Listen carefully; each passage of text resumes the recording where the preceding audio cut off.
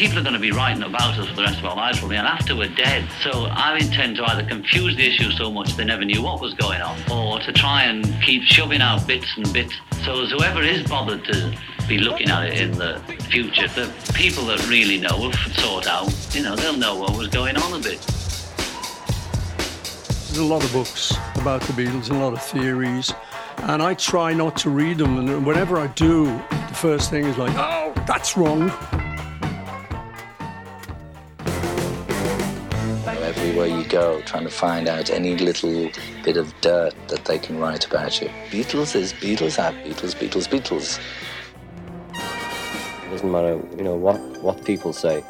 You can't live all your life by what they want.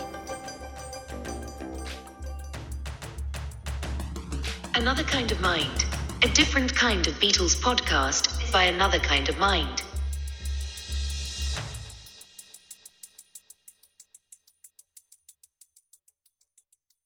Welcome to the fifth and final episode of Pizza and Fairy Tales, our series on Lennon-McCartney in the 1970s.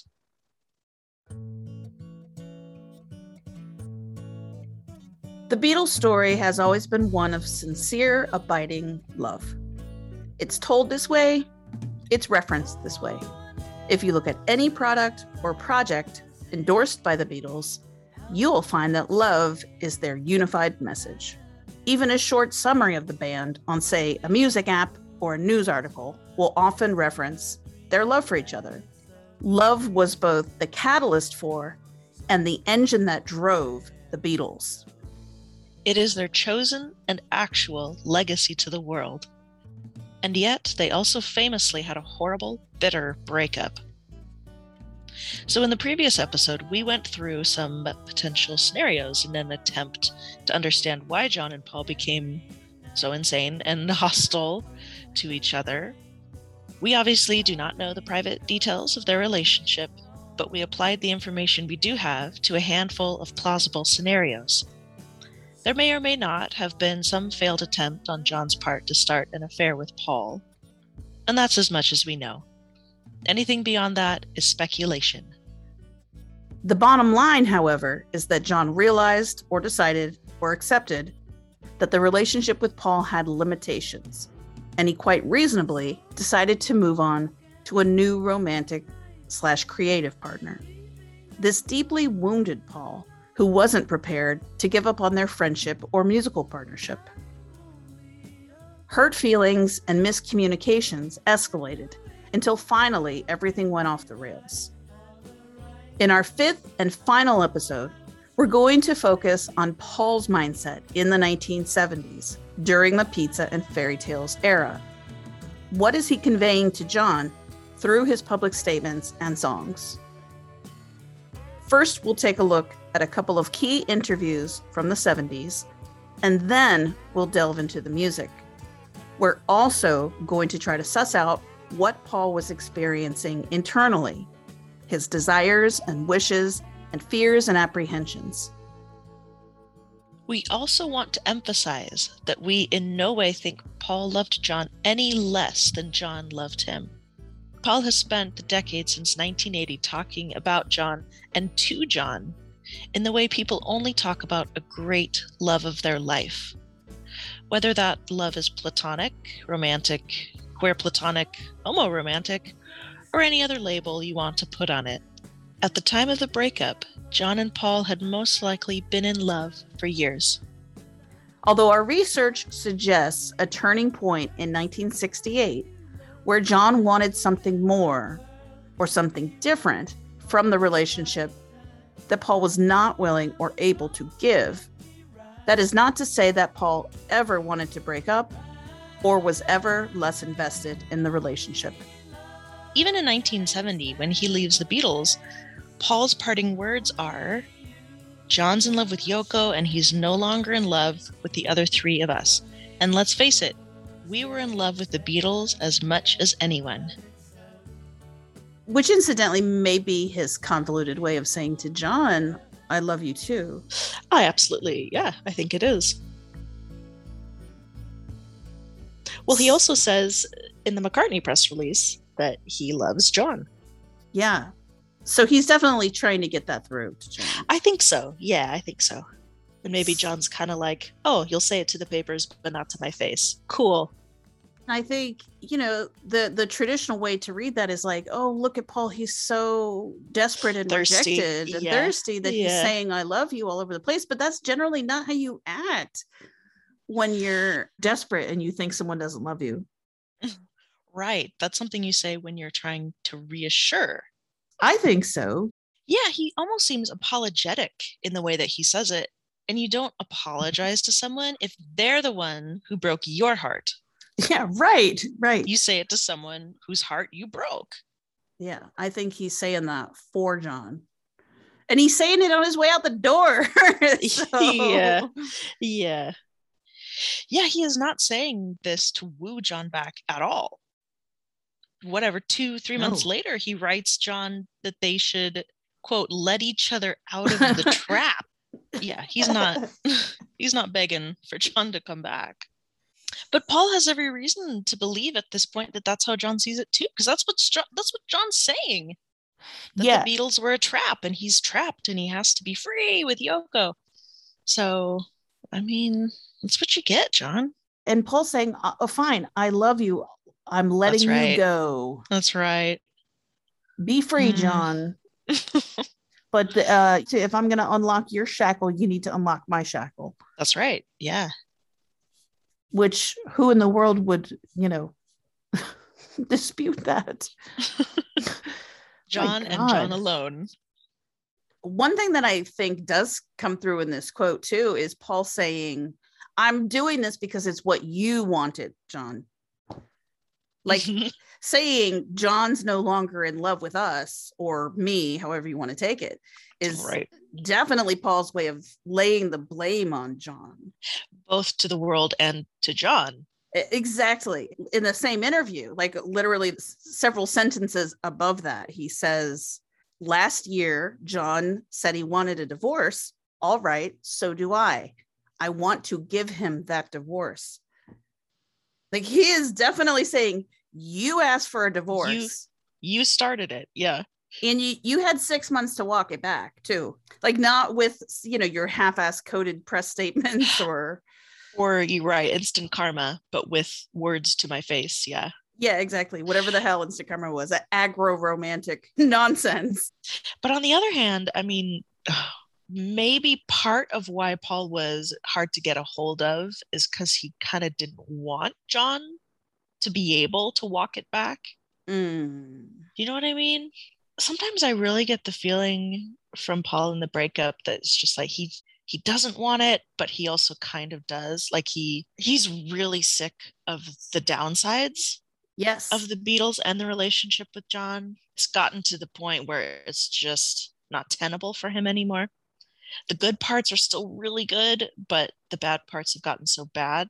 I definitely agree with you. And I think John saying, I want a divorce was hurtful enough and like scarring and traumatic enough to Paul that he's just like, I am done. I'm fucking done with you. And it's not that's the opposite of saying, well, Paul didn't care. I'm definitely not saying he didn't care anymore. I'm saying he cared a lot. I think he hit a breaking point. Yeah. And he just couldn't leave himself vulnerable to having those things said to him anymore, or leave himself vulnerable to being treated like Cynthia. Paul is the one who specifically says, John mentioned Cynthia in the divorce meeting. I want a divorce like the one I got from Cynthia, which makes it all very real. Like John can't be using divorce as a euphemism there if he follows it up with like the literal actual divorce I got from my ex-wife with lawyers and alimony and the whole deal. Right. And aside from that, Paul watched John be vicious to Cynthia during that divorce. There is a good chance that on some level, Paul was thinking, fuck, I better get out of here before it gets to that point. I don't want that. And probably, his wife is probably like, enough already. Now he's finally got somebody beside him who's reality checking him. And it's just like, what are you doing? What is going on? Like, you don't need to put up with this. And who gives him joy and comfort and isn't ping pong balling him constantly. Yeah. I think Paul would have loved the relationship to go back to when it was more good than bad. I mean, how many times does he express the sentiment of, can he take me back where I came from once there was a way to get back home? But he understands that they can't go back, and what it is at the moment just isn't enough. It's too much. It's too much and not enough. Well, and that's really telling too, that like even as early as summer of 68 or whenever that was written, Paul knows they've hit a turning point, and it's whatever it was that happened, right. He wants to make it not have happened. Mm-hmm. Yep.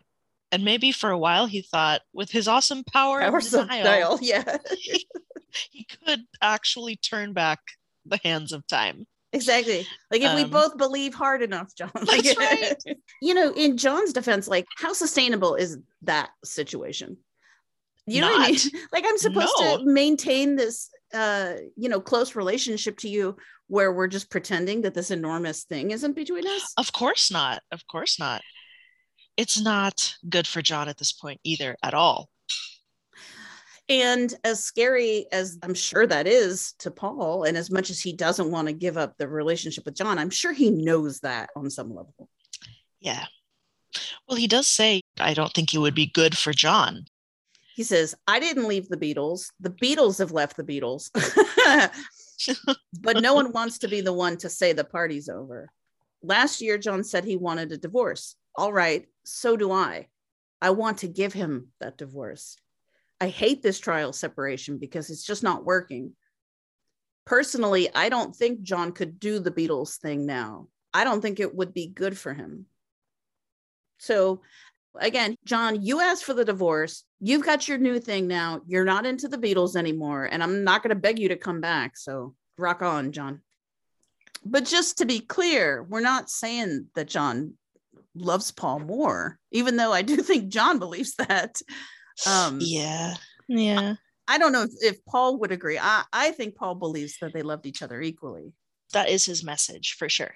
I think the impasse is probably in terms of how long can we carry on like this? Are we going to live together forever in Beatleland with our hamster tubes running between our houses? Or are we going to call it quits and be grown-ups and make our own families? Again, we covered this extensively in episode 4. The bottom line, though, is that it results with them both feeling hurt. As everyone in Beatles fandom is aware and likes to point out, Paul tends to stick to the same old stories. So 99% of the time, we are not getting new info from him. But there actually is some new info and interesting info in the lyrics book. Yes. We haven't read it cover to cover, as it is a rather voluminous set of books. But we have read the applicable portions for the sake of this episode.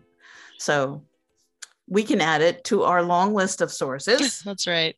Although it's funny because we got the book midway through recording this episode, and some of what we said was validated after the fact by the book. Like you will hear my synesthesia theory later, which has been confirmed by the lyrics book, and also Phoebe's summation of Dear Friend, which is almost word for word with Paul's. Yes. We're not to brag, but we nailed brag it a little bit. Yeah. Paul is obviously much less forthcoming about his innermost feelings. He talks about them way less than John did. And in general, he actually talks about John less than vice versa. However, because he's outlived John by 41 years, that certainly creates the illusion that, Paul's talking about John. I mean, Paul does talk about John all the time. He gets asked about him all the time, and he's happy to talk about him. He hasn't been talking about him for longer than John has been famous, longer than John has been alive. Yeah. Tragically deceased, beloved hero to the world, John Lennon, no less. Yes. And sometimes I feel like that is the John Lennon that he's talking about. He's not necessarily always talking about his John Lennon. Point being, the ratio of interviews given by Paul versus John over time is outrageously disproportionate. Paul has been famous for 60 years. John was famous for 20 years. Of course, there's so much more about John coming from Paul. Yes. So that's just important to note because it massively skews both Paul's perspective on the relationship, but also our perspective on Paul's perspective. This may sound like a sort of obvious thing to say, but it's something that a lot of people, including authors like Peter Doggett and Mark Lewison, in our opinion, don't always take into consideration. So this point we think is really important, that whenever Paul talks about John or their relationship post 1980, we have got to consider the circumstances, how long he's had to process, reflect, and come to terms with the greater implications of their bond. We have to take into account not just the fact that it is post 80, but I think we need to factor in how post 80 it is. The way he talks about John in 1982 is very different from how he talks about John in 1995. Right. Which is also different from 2005, which is also different from 2019. Some of it is new information coming out. Like, we have to realize that some stuff that we learn about John, Paul is learning in real time too. True. There's Paul's own feelings and how his feelings mature and develop over time based on whatever he's going through in his life. How he's changing as a person, but then also changes that are made in society and stuff. I'm old enough I can tell you for a fact that 2021 is a much different world from, say, 2001. Yes. The world has changed a lot in 20 years. And I think something that's interesting for Paul, I think, is that he is now in the position of having a lot of grandkids who are probably imparting information. He's probably like, oh, wow, I never thought of it that way. So that's a complicating factor. But there's also the complicating factor, which is huge, that Paul has had to play all of this out on the world stage with 1 billion commentators standing by, analyzing and criticizing his every word and action. He was put in an extremely weird situation by John's death that I just don't think a normal person can comprehend. Yeah. Anyway, the point is that all of this makes it so much harder to assess Paul's point of view. Even in 1970 and 71, during the worst of their public fighting, mostly he stayed on message, which is, my beef is with Klein, I want out. But going back to the issue at hand, which is the mid-70s, regarding the whole, Paul was desperate to get back together myth, I'm never sure precisely what that's based on, because Paul's comments on this matter in the 70s, at least, are fairly ambivalent. John's comments are ambivalent also on this subject, but John tends to run the gamut a bit more from hostile to enthusiastic. Yeah, from the Beatles were the worst time in my life and destroyed me to nothing will ever break the love we have for each other. Exactly. Yeah. But Paul's fairly moderate comparatively. Like he's pretty in the middle.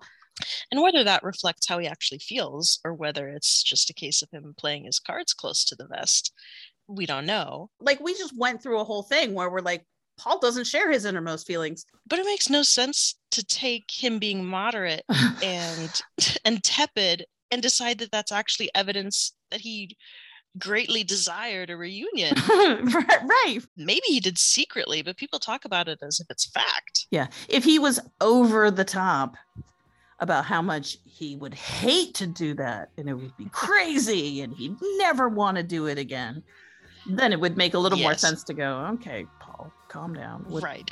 You're protesting a little much too here. Much there. But no, all he does is like, well, never say never, but I don't think so. The evidence doesn't bear out the idea that Paul was desperate to get back together. It just doesn't. The clip we played in episode 1 was probably the warmest Paul has ever been at the prospect of reuniting. And that was immediately after John fired Alan Klein in 1973, at like a period where John and Paul seemed to be very close, over the phone. I think The one piece of evidence there is for Paul being desperate is the quote from Linda from the 1984 Playboy interview, where she literally uses the word desperate. She says, Paul was desperate to write with John again, and I know John was desperate to write. Well, there you go. But to that point, she's saying it's mutual. Well, absolutely. And she's saying it in 1984. It doesn't necessarily go for the entirety of the 70s. Right. Paul was a ball of desperation for 10 years. Well, and she's specifically talking about the house husband period. Like, let's just read the quote. She is. So Linda says, after Paul leaves the room, mind you, Linda takes over and says, the sad thing is that John and Paul both had problems and they loved each other, and boy, could they have helped each other if they had only communicated. It frustrates me to no end because I was just some chick from New York when I walked into all of that. God, if I'd known then what I know now, all I could do then was sit there watching them play these games. Playboy. But wasn't it clear that John wanted only to work with Yoko? Linda, no. Just say it, girl. No. Linda goes on. I know that Paul was desperate to write with John again. And I know John was desperate to write. Desperate.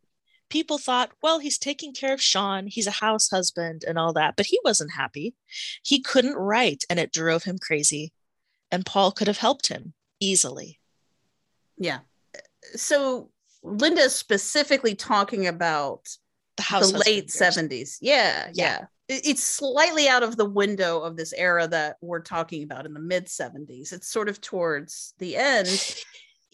Like in this context, Linda is strictly talking about John and Paul's songwriting.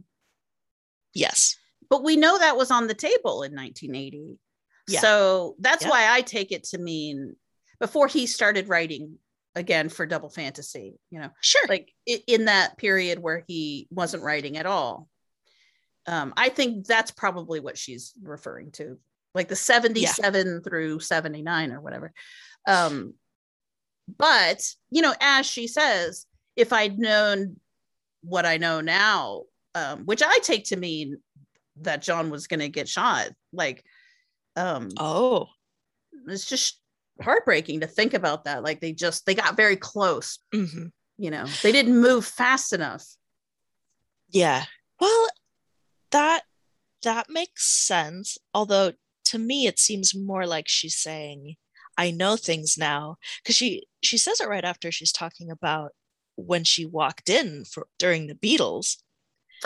To me, it reads more like she is saying that there is information about their past or how they felt about each other that she now knows. And if she had known it before, she could have maybe facilitated their communication a bit. In 1969. Yeah. Or 68 or whatever. Oh, okay. Well, it's hard. Yeah, that's a totally valid read. It's hard to say because it's almost a non sequitur. I was just some chick from New York when I walked into all that. God, if I'd known then, I could just sit there watching them play these games. So that's obviously post 68. And then the question is, but wasn't it clear that John wanted only to work with Yoko? Which true. I would assume that the Playboy interviewer is talking about 1968 or 69. Yes. And then Linda takes it into the 70s. Yeah, exactly. Which is interesting. But so I'm just trying to follow her train of thought. So then when the reporter asks her, but wasn't it clear that John only wanted to work with Yoko? She says, no. Something Paul could never, ever say. Yeah, right. To that question. Yeah. Well, I almost feel like that's her role here. I feel like they're pulling something out of the John and Yoko playbook at this. It could very easily be, totally scripted. She's saying what Paul can't say. Yeah. Although, she does call him desperate. I don't know. Maybe afterward he was like, a little strong there. Maybe, but then she's like, you told me to tell the truth. Fuck it. You're not the boss of my words. My adjectives. Don't ask me to participate in your stupid games if you don't like how I do them. That's right. Yeah. But again, to frame it properly, that's 1984. So there are a few external, variables that are going on there. And people are taking that quote of Linda's and retroactively applying it to Paul's entire life. I mean, I think you can make a stronger case. I could make a stronger case that Paul is desperate to write with John again in 1980. I get a lot of urgency from him and from his songwriting at that period. But in the 70s, the fairest thing to say is that they both have mixed feelings, because there are plenty of interviews throughout the 70s where Paul is either lukewarm or even arguing against a reunion. Yeah. Is it likely to happen? No, I don't think so. I've been saying this about 4 years now, so looking earnest and saying, no, I don't think so. There's an interview with Scott Osborne that Paul gave in London before he went to LA that aired in March of 1974. And I do have audio for this, but it's not great. So apologies for the bad sound. But we do like to share audio whenever we can, since tone does make a difference sometimes. So here we go. McCartney is asked if the Beatles myth can be created again.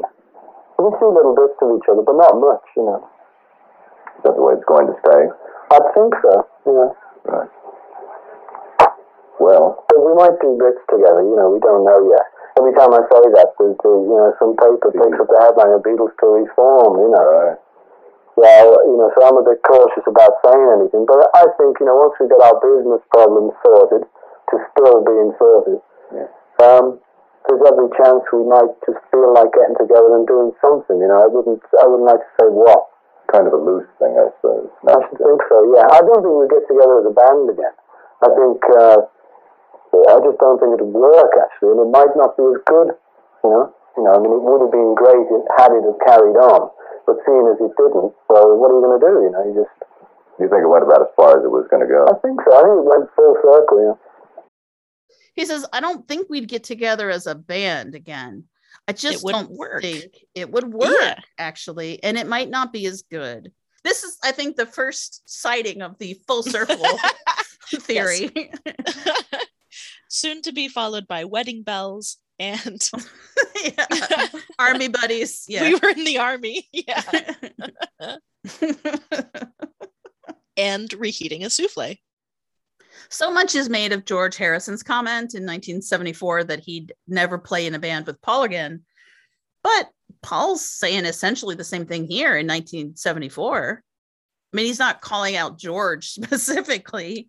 No. Of course, because that's not his style. He would not do that. But he's not into reforming the Beatles. And he said it elsewhere. He compared reforming the Beatles to reheating a souffle in 1974 in this interview, and he used that phrase again in 79 and 80. So I'm going to read that full quote from George. Okay, so George literally starts out with, Paul is a fine bass player, but he's a bit overpowering at times. To tell the truth, I'd join a band with John Lennon any day, but I wouldn't join a band with Paul McCartney. It's nothing personal. It's just from a musical point of view. So there you go.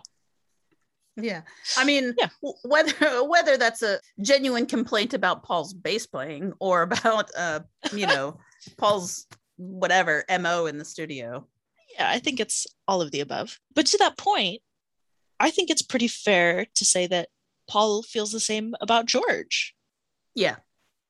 That they're not the most compatible. They didn't have the most harmonious of professional relationships, which we get a lot of testimony to from third parties. Yeah. Like it sounds crazy to say they weren't compatible because they collaborated in the most successful band of all time and created some of the most timeless music of all time together.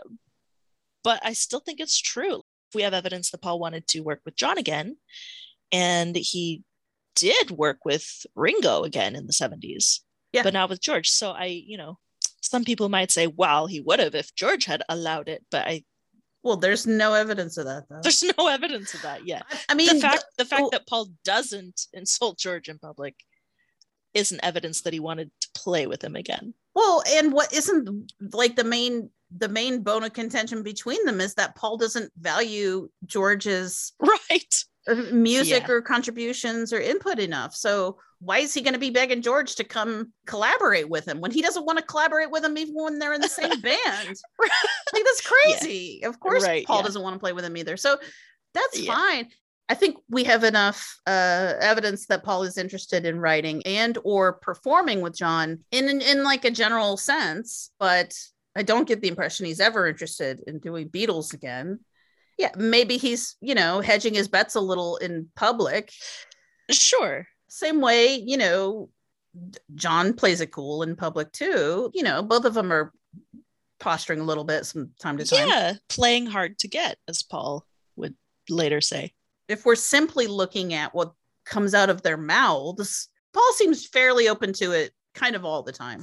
But sometimes he is unenthusiastic about it. Right. Anyway, the point is that this lopsided dynamic of Paul desperately trying to get the Beatles back together is just sort of made up by authors after the fact. I guess to retrofit the fact that Paul did not want the band to break up in 1969, which he didn't. Correct. But to be clear, that's a separate issue from reuniting. It's a completely separate issue. Paul is consistent about not wanting to break up in 1969, even in that 1974 quote where he's saying he's cold on reuniting.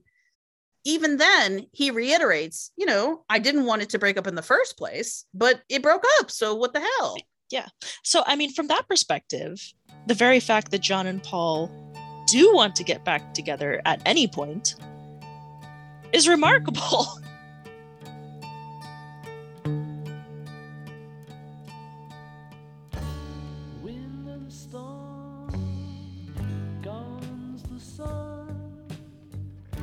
Paul doesn't share much, but he does have a few milestone stories about John that he hits repeatedly.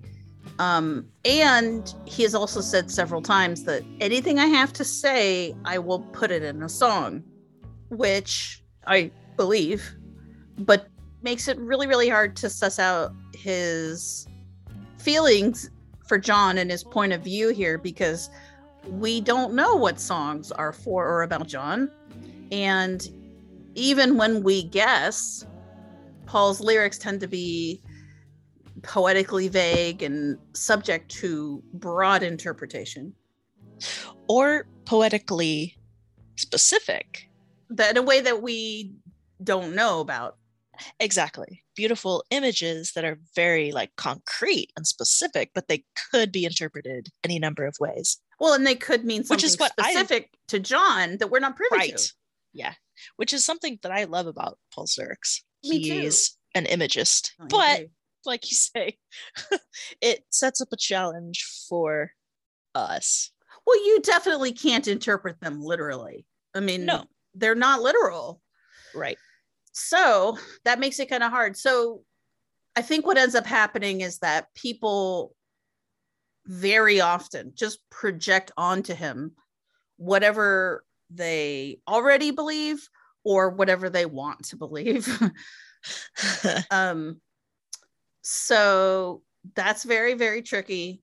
And we're trying to avoid that trap rather than taking the songs literally, sort of trying to figure out what is the overall emotion behind the songs. What is the overall message? And sometimes that's conveyed in the music. Absolutely. Or the tone of voice that he sings in. Yes. I mean, so much emotion in his voice. He's a very versatile singer. He can do a lot of different things with his voice, including become different people. Like he can do become characters. My main thing that I want to say before we start sort of parsing these songs out is that I firmly believe that Paul is capable of writing a song that contains more than one idea, that originates from more than one source of inspiration, or that is directed at more than one target. I feel like that's probably his default. more often than not, that's what he's doing. Yes. So, just as Paul's able to endlessly multitask as an instrumentalist and vocalist, I think his writing can contain several different ideas that might be going in different directions. Same way he can write a bass line with a completely separate melody from the piano or the guitar or the vocal or what have you. I think his lyrics are sometimes layered in this way also, which is why they don't always have a linear structure. So we just can't always assume that each song has a storyline from beginning to end that is transparently about a thing in reality. Right. That's not how his muse works most of the time. Right. Yeah. So he might say one thing in a song that is directed specifically to John, but the rest of the song might not have anything to do with it. Like we demonstrated with No Words, for example. And since we're not John, we don't necessarily have the best perspective on that. Well, and I think he does that with Linda too. Like sometimes I hear lines that I think that sounds like it's for Linda, but the rest of the song doesn't. So with all those caveats, we're still going to do it. We're going to take an educated guess about the songs that Paul may have written with John in mind, same as we've done and will continue to do for John. We believe that Paul desperately wants to make up with John, heal their friendship first and foremost. First and foremost, yeah. We believe Paul loves John as a person, not just as a co-creator. Right. I think that John probably had moments where he worried that Paul didn't love him enough, that he was just interested in using him. But we don't believe that. We don't believe that. Yeah. It's not about money. This is about love. Yeah. It's stupid. You don't care that much about who cares? When you're making it hand over fist without that person. Well, exactly. Paul doesn't need the money. And also, nobody would go through all this for money. Oh, no. It's not a walk in the park. This relationship is extremely demanding and absolutely a source of a lot of pain and heartbreak on both sides. So it's a thing you only go through if you're in love. Yeah.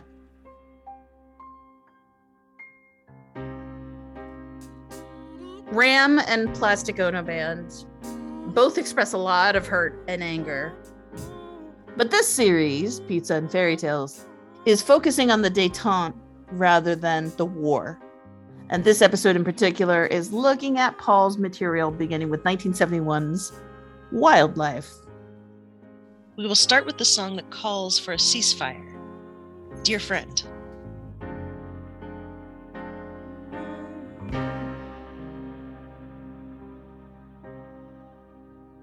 The demo is more, I feel like, raw hurt and mournful, and he's really leaning into that on the piano and stuff. Yeah. But I feel like maybe the more he played it, he's kind of getting a little bit of irritation and aggression out. Too. Agreed. Yep. It almost sounds sometimes that he's like, "Hey, friend, what the fuck?"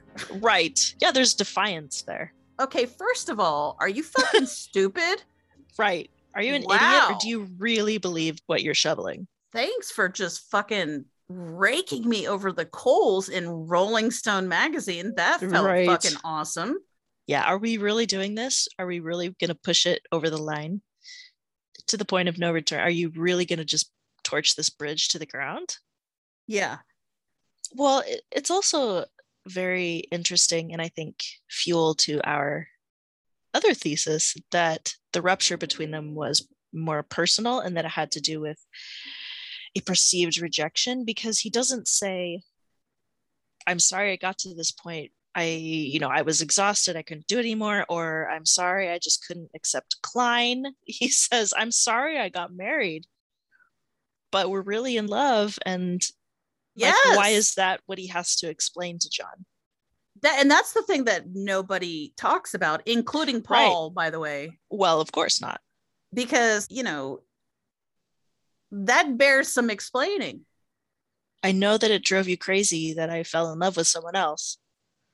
But there's anything to see there, but Yeah, right. Yeah. Well, and he's also saying, like, Linda's my friend too. It's not just about wanting a family or, meeting a woman or whatever. Like, she's my person. Yeah. But so you are also my person. Well, if you're John in that situation, it definitely would be preferable to tell yourself that that's the only reason that he's, well, of course, that he's with her. Well, and that seems to be what he thinks, because he is apparently confounded by the fact that they're still together in 1977 or whatever. And he's confounded by the fact that they're still together in 1971. John says in the St. Regis interview from September 1971 that Klein wants Paul back in the fold. And then he adds, I mean, I want him to come out of it too. I give him 5 years. I've said that. In 5 years, he'll wake up. He's like bragging about it. I've said 5 years. Yeah. Like, he thinks that in 5 years, he'll be able to point back to that and say, oh, look, I was right. Aren't you glad I said this thing in public? It's so insane. And then Yoko chimes in and says, Klein thinks he'll give Paul 2 years Linda-wise, And John said, no, Paul treasures things like children, things like that. It will be longer. It's just so inappropriate. Let him knock her up one more time. He's going to pump one more baby out of her first. It's one thing for John to think that. I mean, whatever. Paul was a giant slut, and lots of men are like that. But to say it and to have his wife say it to the paper. Yeah, that's just wild. Beyond the pale. Especially since John is, I think, in this same interview going on about how horribly Paul treated Yoko and their relationship. He's turning around and roping Klein and Yoko together at a little posse to publicly speculate on when the McCartney marriage will end. He totally trashes their whole marriage in a really cold and dehumanizing way. 2 years Linda-wise. And to make all this Linda stuff, to blame her for the breakup, which is essentially what they're doing, and I guess they would say it's because of Linda's father and brother, John and Lee Eastman. Well, and also, let me just ask, what? For real though, like, how many guys are mad at their male buddies for being sluts? 0. Why is that even something that's even in John's mind? Oh, well, their marriage won't last because Paul can't fucking stay committed to anybody. He's such a fucking cheater. What are you talking about? Why? This again, from the St. Regis interview, was it the suddenness of Linda's arrival on the scene that disrupted things? John. Well, Paul had met her before the Apple press conference, you see. I mean, there were quite a few women he'd obviously had that I never knew about. God knows when he was doing it, but he must have been doing it. I'm sorry, but that's not normal. That speaks to something else. Well, it absolutely does. Like, it's normal to platonically be jealous of your best friend. Just, you get less of their time because they're now with someone, like bridesmaids, like that, that's a thing. Yeah. But you usually don't get bitter about the fact that, oh, now you're committed to someone. Like, exactly. If he's like, listen, Paul and Linda aren't that fucking great because he's stepping out on her anyway. He has been the whole time. So whatever. Yeah. That's one thing. If he just wanted to tear them down as a couple and be like, who do they think they are? But he's not. He's like, good luck, Linda, because he's a cheating sack of shit. Yeah. Which is weird. That speaks to something completely different. And not for nothing, but if we're going to go with the purely platonic, like, John just is sad that he is getting less of Paul's time. Paul was already busy elsewhere. He was already spread thin. Well, yeah, exactly. Like, he's married now, so Linda's getting a lot of his time and attention. But before he was married, all of his millions of one night stands were getting a lot of his time too. So I don't know that John's really getting less. It's emotional. She's getting more of Paul's love. There's no other read to it. It's not like we can twist ourselves in a million knots trying to make this make some kind of sense, but it doesn't. Yeah. Or we could just He's go just with what jealous. makes the most. Yes. Maybe the reason why he acts jealous is because he's jealous. Like, we don't need to. Yes.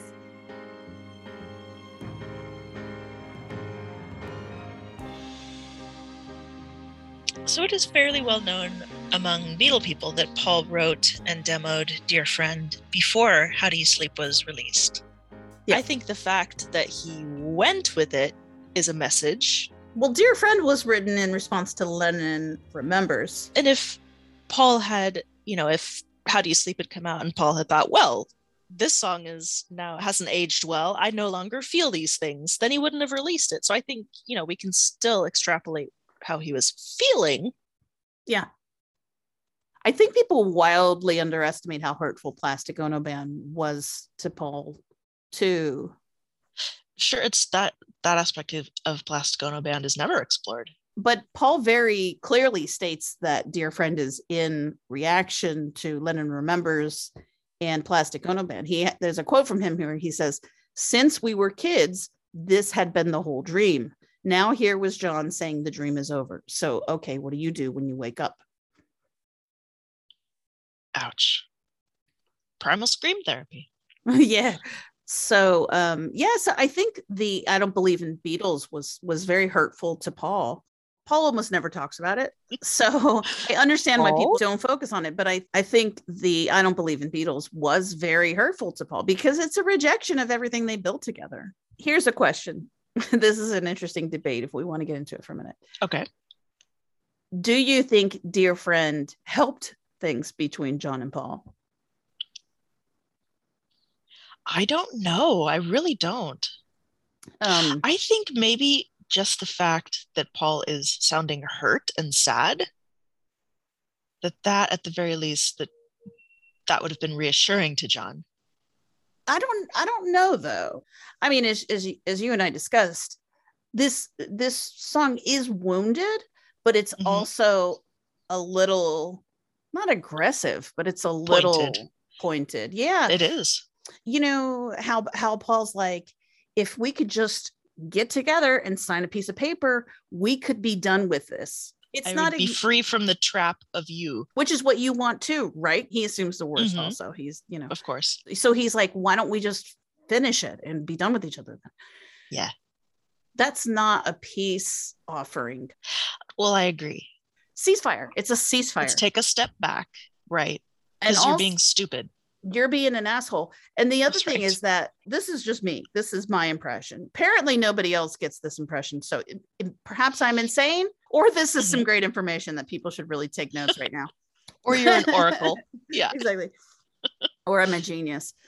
So at the end of December 1971, Paul and Linda go over to John and Yoko's apartment in New York, and they all have dinner together, and they agree to stop fighting in public. And it's something that they've both commented on. Obviously, we don't know the details of what went on when they saw each other. But my impression always is that Paul wasn't like, "John, you really hurt my feelings. Please stop." And John was like, "Oh, I'm so moved by your tears and your patheticness. I will show you mercy and stop fighting with you." My feeling is it was more like Paul was like, "John, you need to chill the fuck out right now." Because John seems to me slightly admonished, ever so slightly, and not in a way where he feels guilty. It's like a bucket of cold water was thrown on him, because he seems, for the first time, he seems slightly embarrassed by his own behavior. That is the tone I get. And so granted, I'm making a leap, but I'm extrapolating that it was either that song or that meeting that told John, like, you need to back off right now. Yeah. Take it down a notch, John. And that aligns more, I think, with our interpretation of the song. I agree. I mean, it's certainly possible that John could have come to that conclusion on his own. Everyone says that he would apologize after doing something bad. Or he got a little bit of pushback. He got a little pushback that's for the other thing. He got a lot of pushback.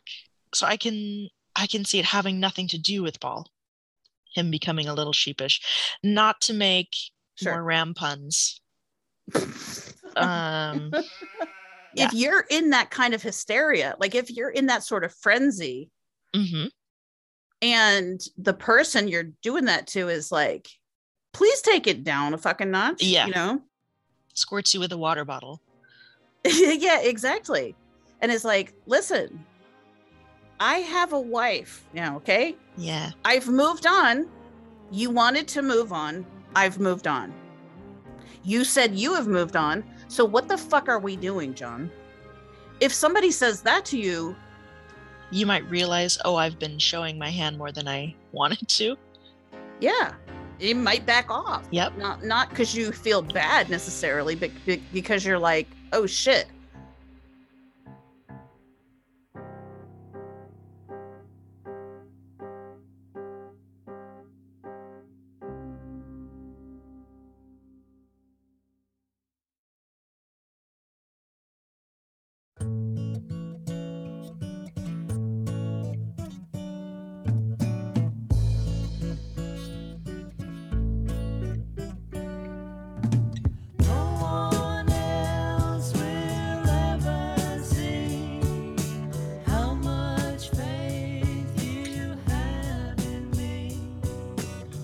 At least lyrically, Paul's song, Some People Never Know, has actual references to How Do You Sleep? Because he has the line that some people can sleep at night, believing that love is a lie, which would seem to be a response to How Do You Sleep? Yeah, would seem to be. Agreed. It was recorded on July 25th, 1971. So we have to assume Paul is aware of How Do You Sleep by that point. The How Do You Sleep session occurred on May 26th. So it certainly wouldn't be uncharacteristic of Paul to write a song immediately after he caught wind of it, since he's writing a new song like every day at this point. Yes. Yeah. So for the sake of the conversation, we are going to assume that Some People Never Know is a response to How Do You Sleep? As we said, certainly the lyrics slot very nicely together, as Paul is throwing shade at people who can sleep at nighttime, believing that love is a lie, which to me sounds like Paul is talking about certain people who will remain nameless, casting aspersions on his and Linda's love, which was not just John and Yoko, by the way. Linda was getting it from all sides at that time. Yeah, true. But believing love is a lie might also be specifically about John's renunciation of the Beatles and Lennon-McCartney, which, of course, went hand in hand with all his Janov-inspired love is a lie phase. And the line, no one else will ever see how much faith you have in me, might also be for John, because Paul knows that John respects him, even though no one else might see it at the time, because John's been so busy running him down in the press and doing a really good job acting like he thinks Paul is crap. Well, if that line is to John, no one else will ever see how much faith you have in me, then I think then I would interpret that as him saying, you know that I love you. Yes. Right? If he's saying, John, you have faith in me, and then some people can sleep at nighttime, meaning you, buddy, right, believing that love is a lie. Like you tell yourself that it was a lie so that you can sleep at night. Exactly. Yep. You know it was real between us. Can't believe you're buying all this bullshit and telling yourself that it's true so that you can do this shit to me and feel fine about it. Yeah, I could see that. I can also just as easily hear that as a song to Linda, or absolutely a line to Linda, because if he's singing to his lady and he's saying, no one else will ever see how much faith you have in me, that's more in the Ram vein, where Paul's kind of rubbing John's face, like rubbing his face on a pillow or something. And he's just like, thank God, Linda, you're here and you have faith in me and you support me and you love me, yes, unlike garbage people. Some people. And then, like John has to tell himself that our love is a lie because he's not over me and he wants me to be miserable and he can't stand the fact that I found somebody that I'm in love with. Yes. Like if that's true, then this song is a little more of a fuck you. But that is certainly a possibility and wouldn't be inconsistent with Paul's character. I mean, it's very loving to Linda. It's very soft because it's a soft song. So I'm saying he could be being soft to Linda with, sticking his finger out. Fuck you, John. It doesn't even have to be for John. It could be him talking to Linda about that's true. John. That's and true. saying, that's true. I'm in a really tough place with my ex-partner and you are what keeps me going. Paul's allowed to talk about his pain. That's true. It's true. And he can say, just forget about the bullshit that's coming from over there. Sure. Some people can sleep at nighttime could also mean, but I'm not one of those. If I believed that love was a lie, that's what would make me not be able to. That would keep me up at night. Mm. So he's again affirming that love is real and important and powerful. Only love can stand the test. Then he says, only you outshine the rest. That I could take to be, obviously, could be Linda or John. He's saying to Linda, you're the best thing that's ever happened to me, but also to John, like, you're the best friend I've ever had. And, the person I respect most as an artist. So what do you make of only fools take second best? That's got to be for John, right? It either means, you've taken second best with your, Elephant's Memory Band and or Yoko. Yikes. Brutal, Paul. Or it could mean him that, Wings is his second best. He'd rather have John and the Beatles, but so be it. That's the situation he's in. It could be a jab, I guess, at John. If he's saying Yoko is second best to me, that's more along the lines of you took your lucky break and broke it in two. That makes this song meaner and nastier. But it could also be soft and sort of self-deprecating, like, oh, look, we're such fools. We let it slip away, and now we're taking second best. When if we'd stayed together, we would have had each other. Plus, we know that Paul identifies as a fool, on the higher level. Like the fool on the hill? Yeah, and like the tarot card fool, the card that he would always draw. Yeah, but he also asks in Dear Friend, are you a fool? Are you a fool? I know.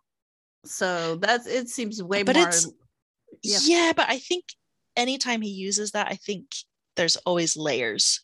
It's a puzzle. It is. So, okay. Probably was to John too. He probably heard this and was like, God damn it. Would you just say something? Are you fucking with me or are you telling me I don't understand? Yeah, exactly. Yeah. Right. Just fucking say it already. Yeah. Right. And maybe that's part of Paul's, he's like, oh, you're going to fuck with me? I'll fuck with you right back. I'll make you jealous guy / how do you sleep? Yeah. Right. Yeah, exactly. Yeah. I'm going to put it all in one song though. So obviously Only Fools Take Second Best is not directed at Linda. He's not telling her, well, I guess you'll do. No. But that could be directed at Linda in that you outshine the rest. And I'm certainly not taking second best. So of course I've chosen you. Oh, that's what I'm saying. Okay. But nevertheless, but it's so some people never know, but nevertheless, some people never get that. They'll never understand how amazing you are. Yeah. Well, I mean, that's Ram too. That's Dear Boy. Yeah. That is kind of a similar sentiment to Silly Love Songs. How can I explain the feelings plain to me? She gave it all to me. Totally. Yeah. Where he's like, she is the best. Exactly. Like I deserve everything too. I don't know. I mean, I could see Only Fools Take Second Best to be almost like a defense to John. Like, I have to take the whole package, John. I can't. What am I going to do? Yeah, no, I could see that too. Although Only Fools Take Second Best is still kind of a puzzle. I still see it primarily as being self-deprecating. It's like, oh, what fools we were to let other things and people come between us. Now we're taking second best, like musically and artistically. Yeah. Like we could have still had each other. Oh, yeah. Right. But because only you outshine the rest, and so do I. we know Paul knows he's hot shit. Yeah. So, and then but because we got caught up in all of this madness and we were so silly, right, we threw out the baby with the bathwater. Exactly. And that was foolish. We were fools to do it, but it's done. But it's so. But meanwhile, you don't have to be such a dick. That's true too. Also, I love you. But he actually says earlier in the song, like a fool, I'm far away. I think he's calling everyone a fool. I think he's calling himself a fool there. I think he's calling John a fool in Can Sleep at Nighttime. And I think he's calling the world a fool when he says only fools would disagree with the fact that you have faith in me. Wow. Like everyone's just an idiot in that song. Well, if he says like a fool, I'm far away, then he's not talking to Linda. Exactly. So that can't be that. Like a fool, I'm far away outside while you're cooking me dinner. Yeah. Right. Yeah. And he says Paul is so needy. He does not get enough credit for being a big ball of neediness. Yeah. Well, it's weird because John is kind of needy on Maine. You know, like he kind of advertises his neediness. Absolutely. Yeah. And he's like, hey, everybody, I can't breathe without Yoko. And like, Paul's like, well, shit, I can't breathe without Linda, but I don't go advertising it. Say it. Yeah. I can't talk to an interviewer unless her hand's in my crotch. Yeah, right. But I'm hoping no one will notice. I'm not going to draw attention to it. I'm certainly not going to brag about it like you, weirdo. Right. I'm not going to make it weird. I'm just going to make it my secret shame. Yeah, right. Like a normal person.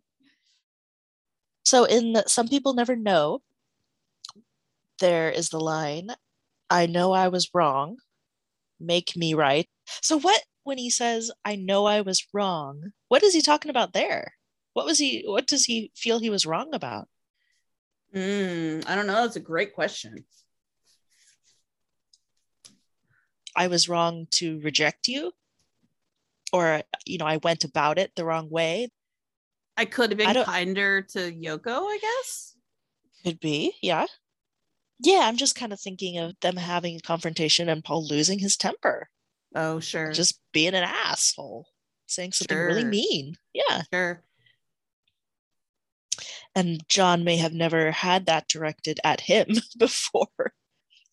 It might have really hurt his feelings. It's totally possible. And it's sweet that he's granting John the power to like make him right. Like John is on the moral high ground and he could pull Paul up onto it to make him right. Well, he's saying make me right. And then in Little Lamb, he's saying make it right. Make it right. Mm-hmm. It does sound more like make me right and make it right is more like absolve me. Yeah. Yeah, forgive me. It's interesting to me that he says, I'm only a person like you, love, and who in the world can be right all the right times? Which I think... Cut me a break. Yeah. Stop comparing me to Jesus. Like I'm not Jesus. Right. Right. I'm not a religion. I'm not perfect, which is kind of funny because I'm sure that there were times that Paul, enjoyed being on a pedestal. Sure. Yeah. But when you fall off of it, it's suddenly not so fun anymore. maybe he's saying, I understand that I was wrong about you and Yoko, and it is true love between you guys. Yep. I mean, that is something that he admits in interviews, that his reaction was from jealousy and maybe some just narrow-mindedness or whatever. He's over it now. Yeah, he's over it now. Although, is again, that really what John wants? Exactly. I'm not sure that that's what, well, I am sure that wasn't the biggest thing that John was angry with him about. Yeah, but on the surface it is. I mean, according to like the official story and what John tells, what John is actually saying with his mouth. Yeah, exactly. Which is very, very frustrating, because if John's telling Lennon remembers, like, I'm mad at Paul because he was so rude to Yoko and he didn't accept her and that he should love her and let her in the band. Yeah, seriously. And then Paul's like, I know that you guys are really in love. I'm sorry I didn't respect her. And then John's like, what? That's not what I'm mad about, you moron. Oh my God. You really don't know me at all. Yeah. If you think that I mean what I say. Yeah. I mean, I guess unless that is what he's mad about. But if that's what he's mad about, then like nobody liked her. And I'm not saying that to dump on her. I'm just saying, like, nobody responded well to her. It is literally a fact. And yeah. Probably Ringo reacted the least strongly of them all. And it is true that Ringo got along best with John and Yoko, although it's not as if he and Yoko don't have disputes either, because they do. He took a little bit of time to warm up too. And he's less invested, I think, too. Exactly. He's not deep in the bullshit like Paul and George are. No, he's not. He's like, listen, I joined your pre-existing trio of dumbassery, so I can roll with it. But like the sort of love triangle of Paul, George, and John, I definitely think Ringo's not a part of that. Like, he's on the outside. I agree. Probably, and happy to be so. Exactly. And he's like, I will stay outside this triangle forever. I love all three of you guys. Okay. I love all three of you guys. Yeah. And and you three all love each other. So I'm whatever I can do to help things along. That's right. I'll do it. It'll work out. Yeah. How would you characterize George, Paul's, and Ringo's reaction to it? It's the same. You can quote Paul. You can look at it in the papers. He said many times that at first he hated Yoko, and then he got to like her. It's too late for me, and for Yoko, why should she take that kind of shit from those people? And George insulted her right to her face in Apple office at the beginning, just being straightforward. That game of, well, I'm going to be up front because this is what I've heard, and Dylan and a few people said you've got a lousy name in New York, and you give off bad vibes. That's what George said to her, and we both sat through it, and I didn't hit him, I don't know why. But I was always hoping that they'd come round. I couldn't believe it, And they all sat there with their wives like a fucking jury and judged us. And the only thing I did was write that piece about some of our beast friends, and in my usual way, because I was never honest. I always had to write it in that gobbledygook. And that's what they did to us. Ringo was all right, so was Maureen. But the other two really gave it to us. I never forgive them. I don't care what fucking shit about Hare Krishna and God, and Paul about, well, I've changed my mind. I don't forgive him for that. Well, first of all, like, who does he sound more angry about in that clip? Paul or George? George. Definitely George. And he goes off on a whole rant about George. Yeah. And he says Paul changed his mind. Right. Paul said at first he hated her, which is not a direct quote, John. You're paraphrasing a little bit, but yes. Paul said at first I didn't like her, or I was jealous, or whatever. And then I changed my mind. I got to know him, and but even then, John's admitting that there was a rocky start that we all know about, but then Paul changed his tune and became very supportive and chilled out. Yeah. John sounds genuinely angry. He does, yeah. I do believe that he was upset about that. Like, I believe that that's true. And I believe that he was angry at Paul and George. for how they treated Yoko. Although, 4 months later or whatever, George is playing on John's Imagine album. So whatever to that, Yeah. He's like, I'll never forgive. And then like 4 months later or whatever. So I believe that he is angry, but at the same time, if there was some situation where, like an unrequited love situation or whatever, and then after that sort of rejection, then Paul has the nerve, to be jealous of Yoko and to not, like that would drive John crazy. Like, how dare you? You're giving me an emotional reaction. I can see that this bothers you. I know that you like me. I know you've got feelings, and that you have the audacity to be rude to her. Yep. That would be even more maddening. It would. And I think that's why Paul tries not to be like that. Yeah. I think that's why everyone around them is kind of like, Paul, why aren't you doing your job to like, why aren't you telling John that this is not okay for her to be here? And I think Paul refusing to do that is for exactly that reason. How could he possibly do that? And again, if we're talking about Paul wasn't great for what, 2-3 months? And then for the rest of his life, he's like being nice to them and trying to make it up. That's crazy. Yeah. So that's not what it appears to be. Agreed. There's yeah. more to it. Before we move on though, like how hilarious is it that John calls BS on George pulling the "I'm just being honest" card before insulting Yoko? That's his favorite card. That's right. It's like a picture of John on the back of that card. John is just mad that George stole something from his playbook. His number one go-to. It's true. It's like, that's my trick.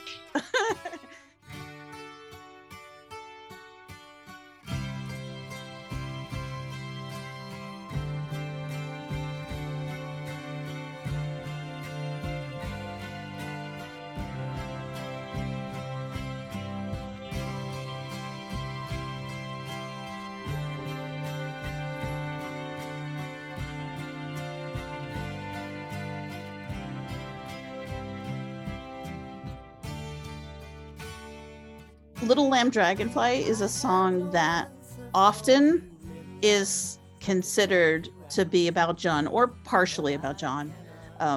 Although again, there's no official support for that. I don't think Paul has ever mentioned that or confirmed it in any way. So this is just sort of fan/author speculation. So the first half of the song is actually about one of Paul's lambs that died, that he held as it died. And again, not to beat this into the ground or whatever, but it is another reminder that Paul does write songs that are about two different things. Of course, yeah. Can we talk though real quick about how heartbreaking the line "I can help you out, but I cannot help you in"? Like, little lamb, I can put you out of your misery. I know. But I can't heal you. I know. Like, I could snap your neck. Yeah.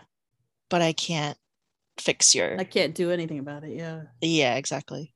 Then I think he's like soothing himself. He's like, yeah, totally. You just got to go through it, Farmer Jim. That's right. Like sometimes babies die. I think this is one of Paul's most extraordinary works, actually. And I'll tell you why. But what's really, really important about this song and crucial to note if we're going to discuss it is its timing, because this song was actually recorded on November 19th, 1970. Okay. And I don't mean the original demo. I mean the actual recording. It was mixed and overdubbed 2 years later for the Red Rose Speedway album, but the actual recording was in November of 1970, at the same time John was recording Plastic Ono Band. So I think we can kind of look at this song as Paul's primal scream. Yeah. Because, I think you can tell both from the song and his performance, which is just uncharacteristically despondent Mm-hmm. He's absolutely devastated emotionally. And you can hear it. It is authentic. Yep. And of course, John was devastated at the time too. Anyone who's familiar with Plastic Ono Band knows that. But to me, what is such a striking contrast is the opposite forms that the same pain takes in their songwriting. Because both of them are crying out, both of them are wounded, but John turns his pain into outward hostility and blame and expresses it with an aggressive music style, right? Like Isolation, for example, Isolation is angry and accusatory. I don't expect you to understand after you've caused so much pain, you know, bang, bang, bang on the piano, That's right? right. Yeah. Yes. Where Paul, on the other hand, takes the opposite, like the actual opposite route. He uses the most gentle imagery, a lamb, like literally a lamb. It's synonymous with the like gentle as a lamb, right? That's right. Newborn lamb. The music is romantic and lilting. And what I find both tragic and artful about what he does is that he's singing about death, right? Yeah. This gentle little creature's death is a beautiful metaphor for the love between John and Paul that he feels slipping away and that he's mourning. And just like the lamb who he can't help, he is also helpless to stop what's happening to him and John. And you can hear how painful it is to him. Yeah.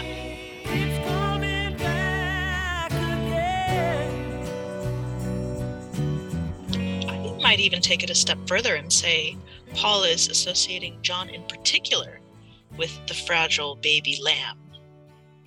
I can help you out, but I cannot help you in. Isn't that a beautiful, succinct summary of their impasse? Like, John, I love you enough to let you go and be free with Yoko, but that's the best I can do because I couldn't give you what you wanted from me. I can't help you in. Paul kind of articulated this in 1966, where he said, like, you know, if we're writing a song together, that's right, our minds will sort of blend and meld, and then we come out with the same thing. But if we had both written the song separately, they would be completely different. Yes. This is a beautiful example of that. Same pain, same relationship, but it's just coming out so different. Like they're just expressing it so differently. Yeah. As we discussed in detail in episode 3, John's method of coping with the loss of their relationship was to convince himself that it wasn't real and that he no longer believed. You know, how are you going to be hurt over something you don't believe in? Right. Yeah. Right. But it's much easier to be angry. Absolutely. Than to be in agony. Yeah. Yeah. Everybody knows and everybody confirms that John was just like an open wound, like constant pain. Nerve. So like he probably felt like he had no other choice even, you know. But in this song, Paul's not just going through the pain and living the pain and feeling the pain. The amazing thing is that he still has the ability to say in the lyrics, we don't have to do this. You know, it doesn't have to be this way because in time we'll see that this is crazy. The fact that, you know, the fact that he was able to say the years ahead will show how little we really know is just shockingly clear-minded and mature. Yeah. Given the situation. Like he already knows that they're going to look back with regret at what's happening at this time. Yeah. Paul really has moments of kind of amazing prescience, I feel. Sometimes he's an oracle. He has his moments. He does, yeah. So also, you know, putting these songs in the proper sequence makes so much more sense out of them. And, you know, again, I think is crucial to understanding them. Little Lamb Dragonfly is written and recorded in 1970 during the first period of real estrangement between John and Paul. post breakup. Okay. And then shortly after Paul records Little Lamb Dragonfly, John bursts back into the public with Plastic Ono Band and Lennon Remembers and all the vitriol in that interview. How shocked and devastated would Paul have been by that? After he's just written and sung this song. Like, of course he shelved it after hearing Plastic Ono Band. Yeah. And Lennon Remembers, right? Yeah. How in the world would he be able to put it out at that point?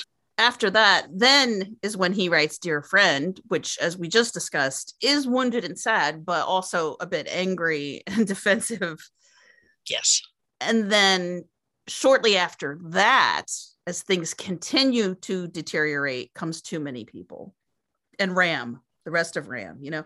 So like if you follow the emotional trajectory of Little Lamb Dragonfly, Dear Friend, Too Many People, you can hear and completely understand Paul's slow burn of anger over that year.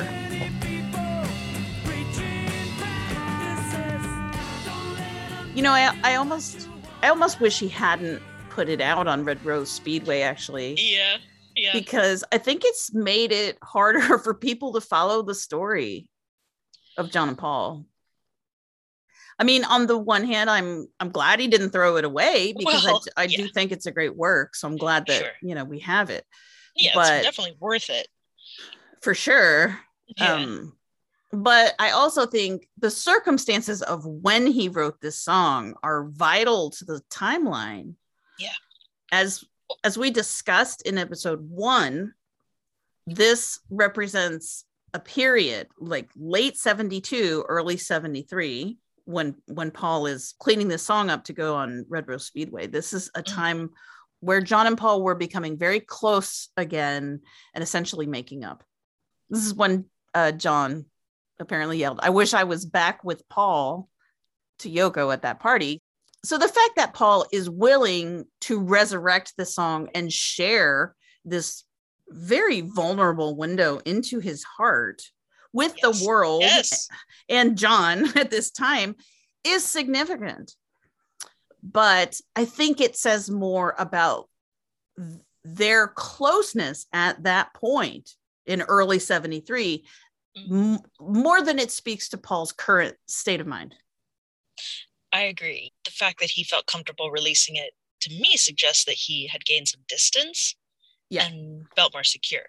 Right. But you can see why this would confuse people, because it gives the impression that Paul in 1973 was as desperately heartbroken as he was in 1970.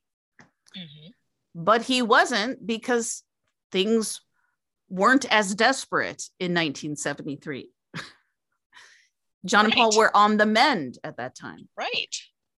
But that makes perfect sense, though. Like, it 1,000% comports with Paul's character, that he doesn't expose his most painful feelings until they're kind of over.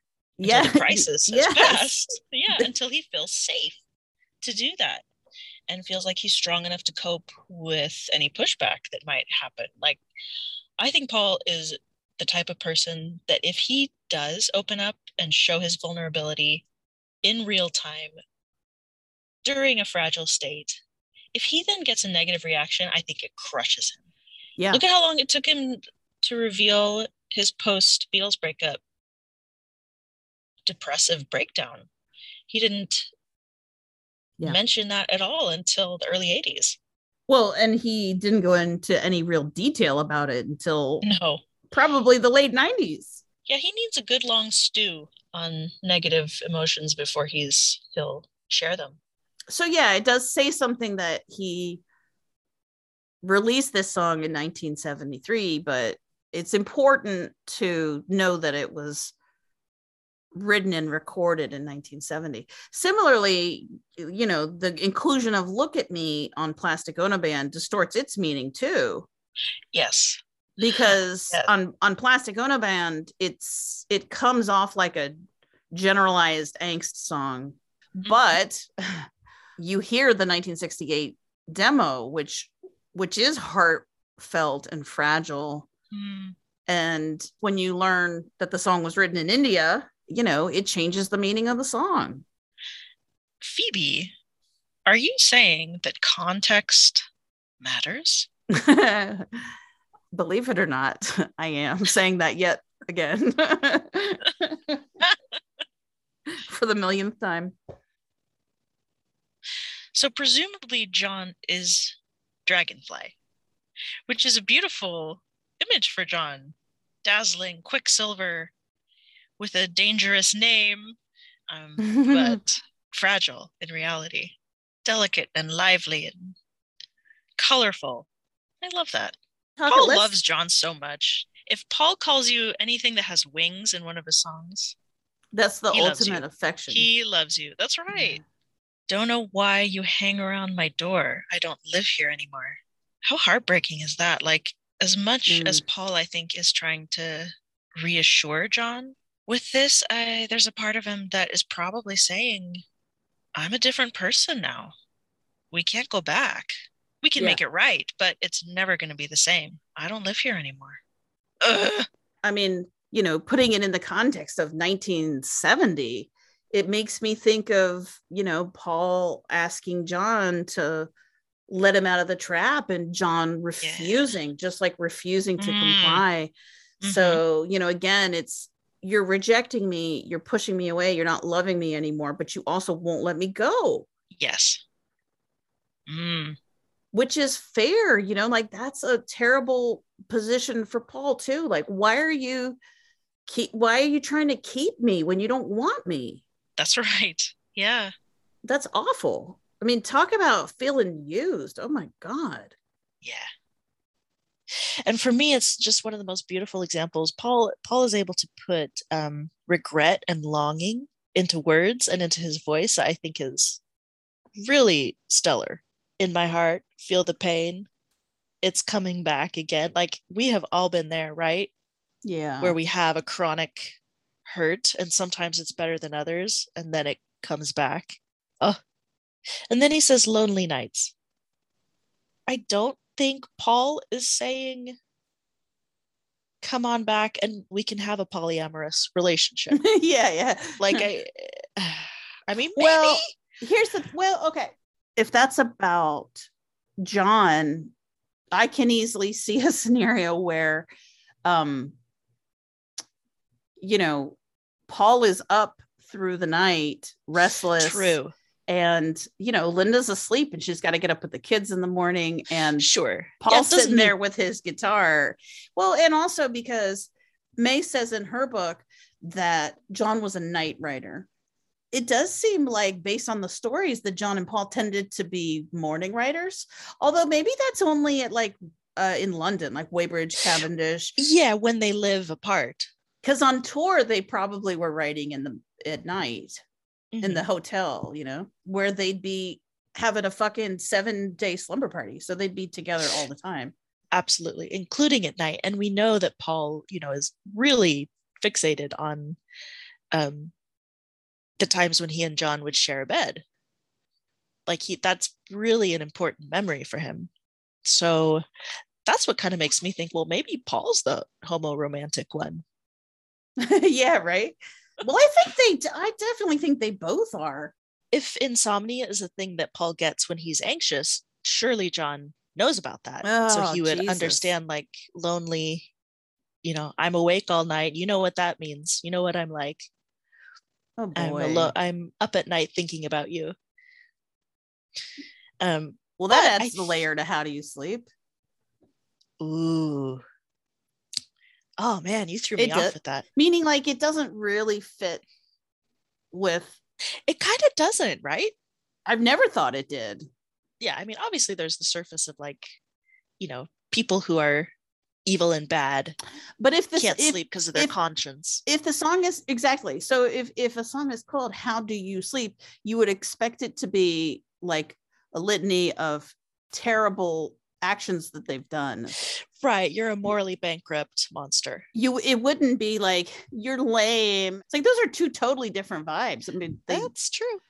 Something about that phrase is his way of getting under Paul's skin.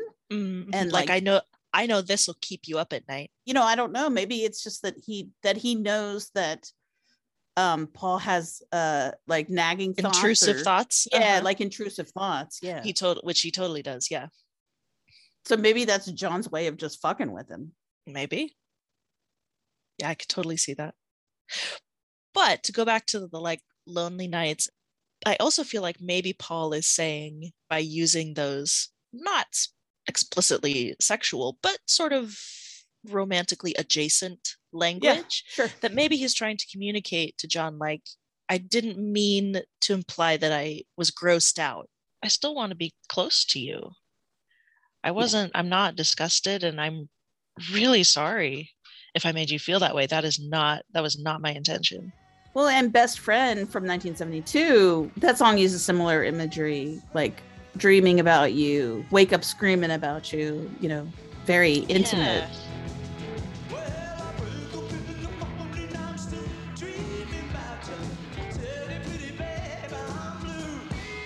Yeah, pretty baby. He calls him pretty baby. Like, Yeah, for sure. Very, very warm. It evokes sleeping together. Yep. Yes. My instinct on both of them is that Paul would never use words like that if he was even slightly afraid that John would be repulsed or scared off by them. True. You know? Like if he's trying to coax John back, you'd have to assume that he's going to go for what would reassure John. Yes. So if he's feeling in any way like he has feelings that John doesn't have, he would never do that. Would never reveal them. Yeah. He would go no homo. Exactly. Yeah. Which he does not do here. Yes. So I'd lean towards your diagnosis there. Yeah. Yeah. I still love you in the way that I did when we would share a bed and we're close and would hug and cuddle, and like none of that has changed. I regret none of that. Yes, exactly. Pretty baby. And nothing about that has changed. Like That's right. I don't think of you differently now. Correct. You're still my pretty baby. Yeah.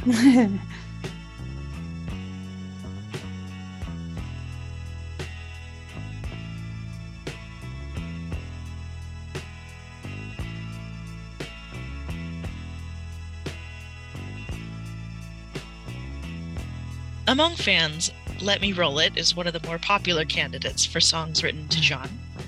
For multiple reasons: the echo on the vocal, which John constantly used in his solo career. The guitar maybe sounds a bit like Cold Turkey.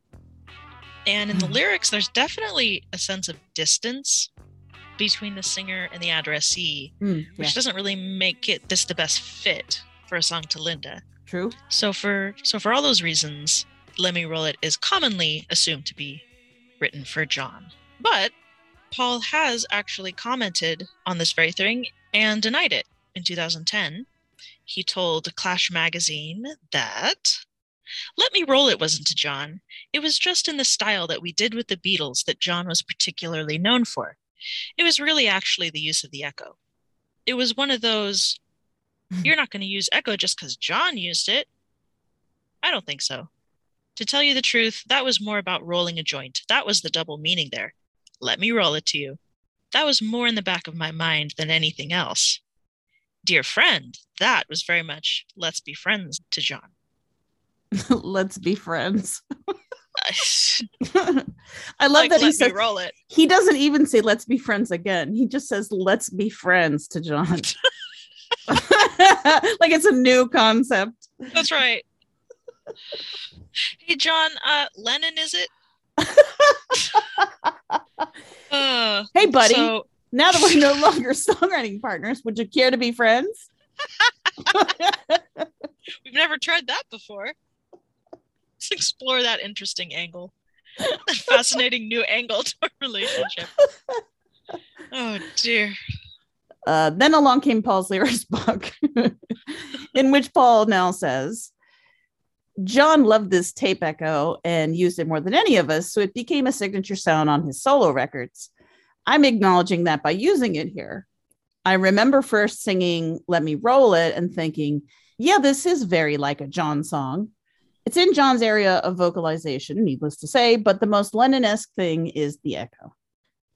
In terms of what is being communicated in the song Let Me Roll It, I've always heard it as a sultry, languorous, very sexy song. Super smooth and cocky. Like he knows he's going to give this person a real good time.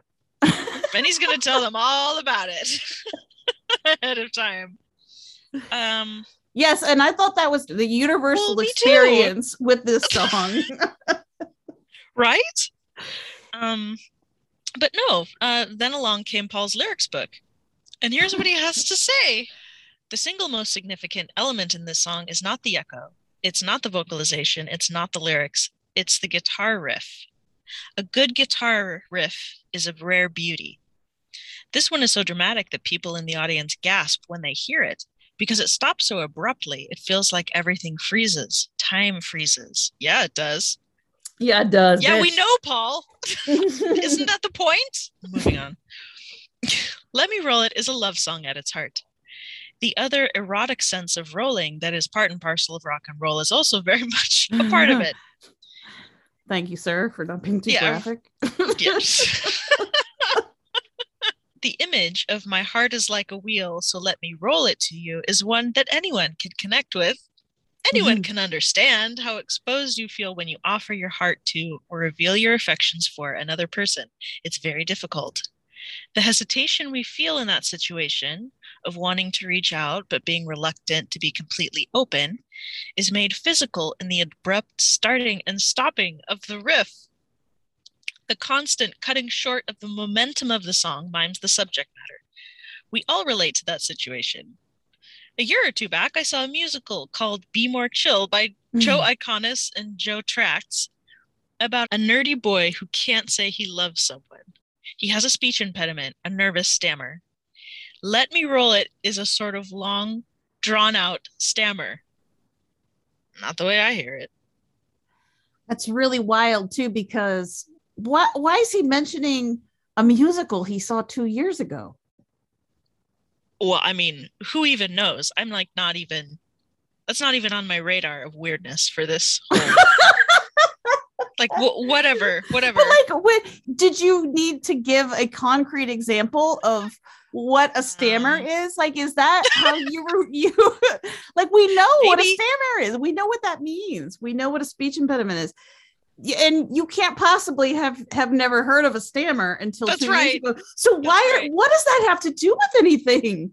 Are you just randomly sharing? Like, is your brain just drifting into non sequiturs? Like, what? Bleep bloop bleep bloop. Yeah, I don't even know. Well, what's weird to me, okay, so here's what it boils down to, and then I'll also say a lot more. But so he's talking about the riff, right? Yeah. He's talking about, oh, people gasp when they hear it. Oh, it's so powerful and amazing. So it's like, well, yeah, Paul, it's like the sex of the song. But then he's also like, but actually the riff is like a stammer. Okay, so I think if I may, and far be it from me to mansplain Paul's songs to him. I'm not trying to do that. So many people are. So I think what he's saying, I think he's conflating two things. Okay. The boy who can't say I love you and the stammer, that's the sentiment in the lyrics, right? Can't tell you how I feel. Yeah. Paul himself, as we know, as we've discussed before, has a phobia of saying I love you. Yes. Basically. Yes. He's talked about it many times in many different contexts in relation to many different people. Like it is just it's just his personal problem. Okay. And I think what he's saying here is that it's easier for him to show his feelings with sex than it is with words. Yes. But the song is conveying sex. Yes. I think we are correct in that assessment. And I think that is actually what Paul is doing. Like he describes the rolling of his hips into thrusting into whoever he's loving or whatever. Exactly. As his heart, a similar thing. Like he's rolling the heart and just rolling his hips and whatever. And a joint, all of those things. And the joint as well, because that helps things too. Why not? It does. And then he's also addressing what's in his lyrics as the stammer. So I think the thrust of the lyrics is kind of a long, drawn out, emotional stammer, but the music sort of more representing the physical act of loving a person. No, I like that. I think that's great. I mean, when he's saying the hesitation we feel in that situation of wanting to reach out but being reluctant to be completely open is made physical, the abrupt starting and stopping of the riff. He could be talking about the the intense emotions that can occur during sex, maybe. Yeah. So that, you know, each sorry, I'm trying my best here. Each sort of, you know, thrust, I should say yeah.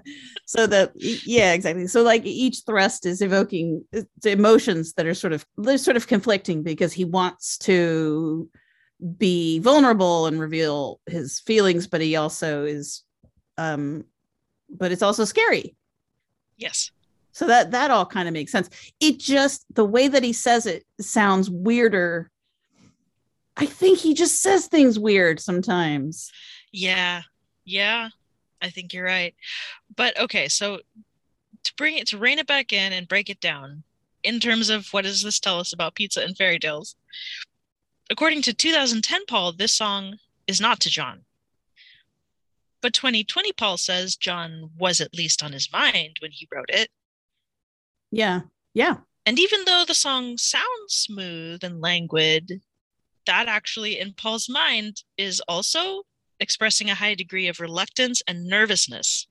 And he never explicitly says the song is for Linda, which, even though Paul struggles to express love, as we've said, to literally everyone, always in his life, forever, it's a big problem. It still feels like it would be a bit much to have such huge nervousness about saying it in a song to his wife of 5 years. I agree. I mean, if it's about smoking weed and fucking, then yeah, it could be about Linda, but very plausibly. But if it's about not being able to you're just not that nervous with your wife of 5 years, right? Like, it doesn't have to be about Linda, because he's had a lot of relationships in his life, and he's had sex with like hundreds of people. Yes. So he has a lot of sexual experience to draw from. In fairness, right? It's not like this one woman in his life. You know, he's had a rich life, so it could be about any experience, is what I'm saying. And he's written a million songs too, is the other thing. So if you're not writing the same song over and over again every time, then you're drawing from all kinds of different experiences that you've had, even ones that might be far in the past, you know what I mean? Yes. Or your fantasies or whatever, you know, like that's true. So I feel like it's a little unimaginative on our part to assume that we know what he could only be writing about 3 things in his life. Like, we know his fucking life, you know? That's very true. That's very true. Yeah. Who knows? So, there is that, but I think the part for sure that where John comes in is, I mean, I would take the line, I can't tell you how I feel, my heart is like a wheel, like sort of transparently. I think you could apply that to John. Yes. Because we know he can't tell John how he feels. And I think it's very sweet of him to say, like, John, I know, I'm sorry. Here you go. Let's get high. Right. And rock out. Like, because I generally think in terms of expressing love, his comfort zone would be sex or music. Yeah. Well, and obviously John thought it was for him, at least in part, because he responds with beef jerky, which you can find on YouTube, exactly copies that awesome guitar riff. And of course, beef jerky seems like a funny dick joke in response to "you gave me love it in the palm of my hand," which sounds obviously like a dick joke too. So exactly. So if that's a little back and forth, so to speak, parry and thrust. Yeah, parry and thrust, exactly. Yeah. So Paul sings "you gave me love it in the palm of my hand." John responds with beef jerky. Yeah. You don't need that much imagination to figure really out what don't. that is for. Yeah. So You really don't. Yeah. And it's very lighthearted. exactly. It's romantic, but it also is funny. Yes. And affectionate and warm. Yes, exactly.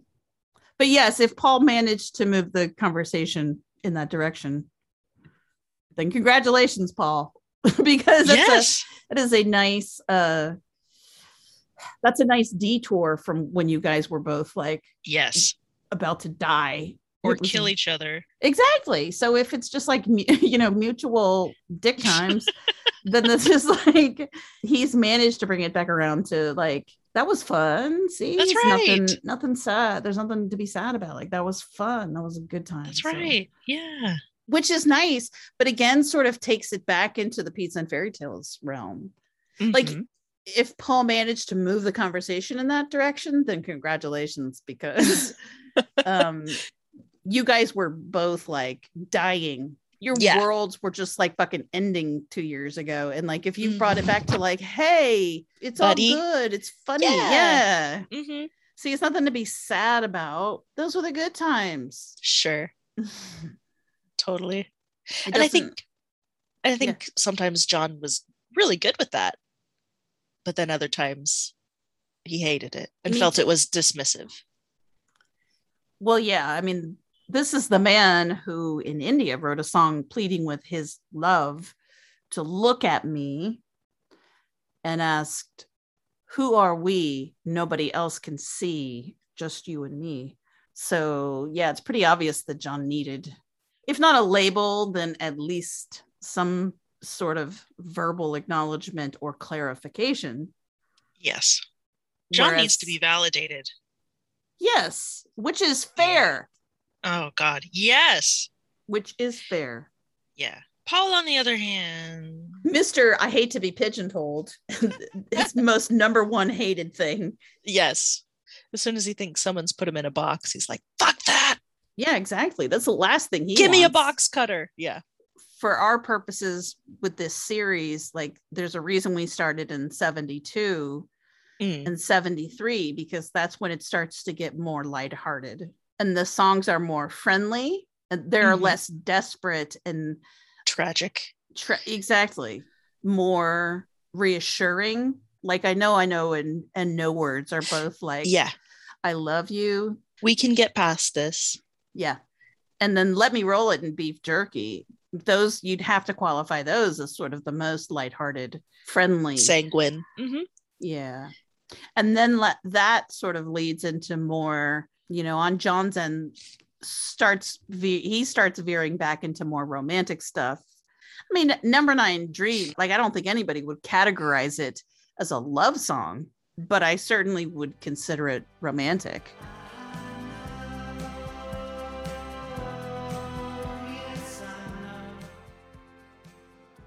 And then Bless You, which I think is mostly intended for Yoko or inspired by Yoko or dedicated to Yoko. But if there's a verse in there that's to Paul, which seems reasonable since, he says love is strange and, he's evoking a song title of Paul's, and he's again using that we spread our wings.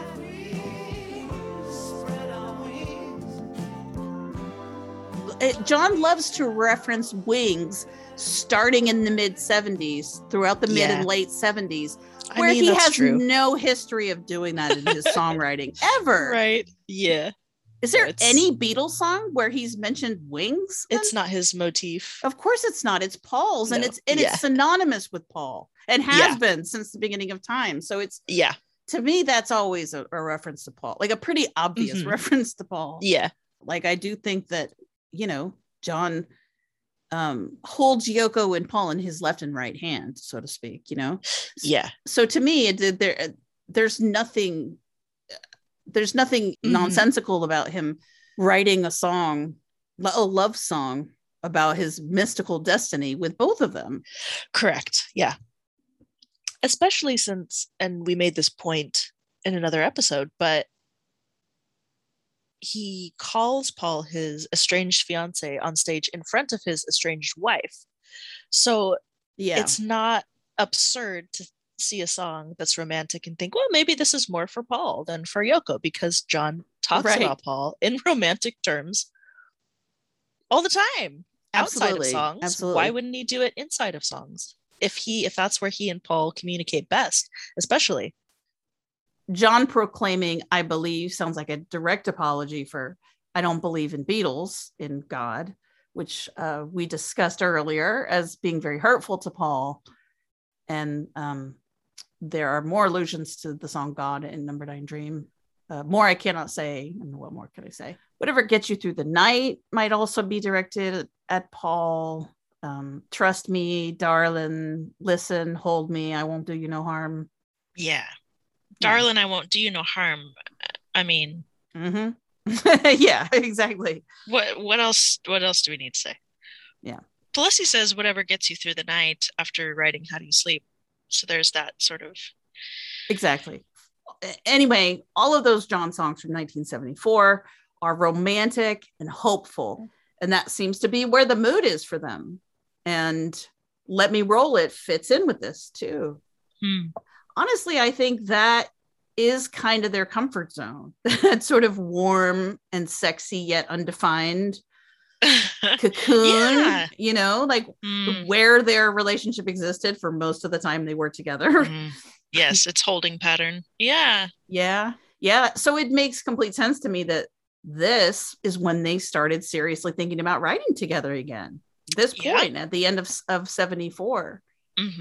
But of course, it's also a danger zone, because getting lured back into that comfort zone might represent to John a situation that, you know, ultimately ended up causing him a lot of pain. And you know, what's going to be different this time? Yeah, this comfort zone could easily turn into a danger zone, and then a disaster zone. Yeah.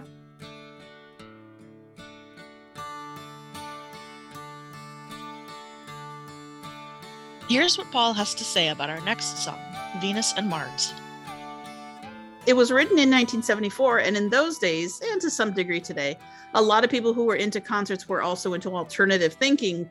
They'd want to know what your sign was, and they'd place some relevance on that. I was never like that. As far as I was concerned, Venus and Mars were just two random planets. But when we released the record, I realized they're also characters, people, as well as planets.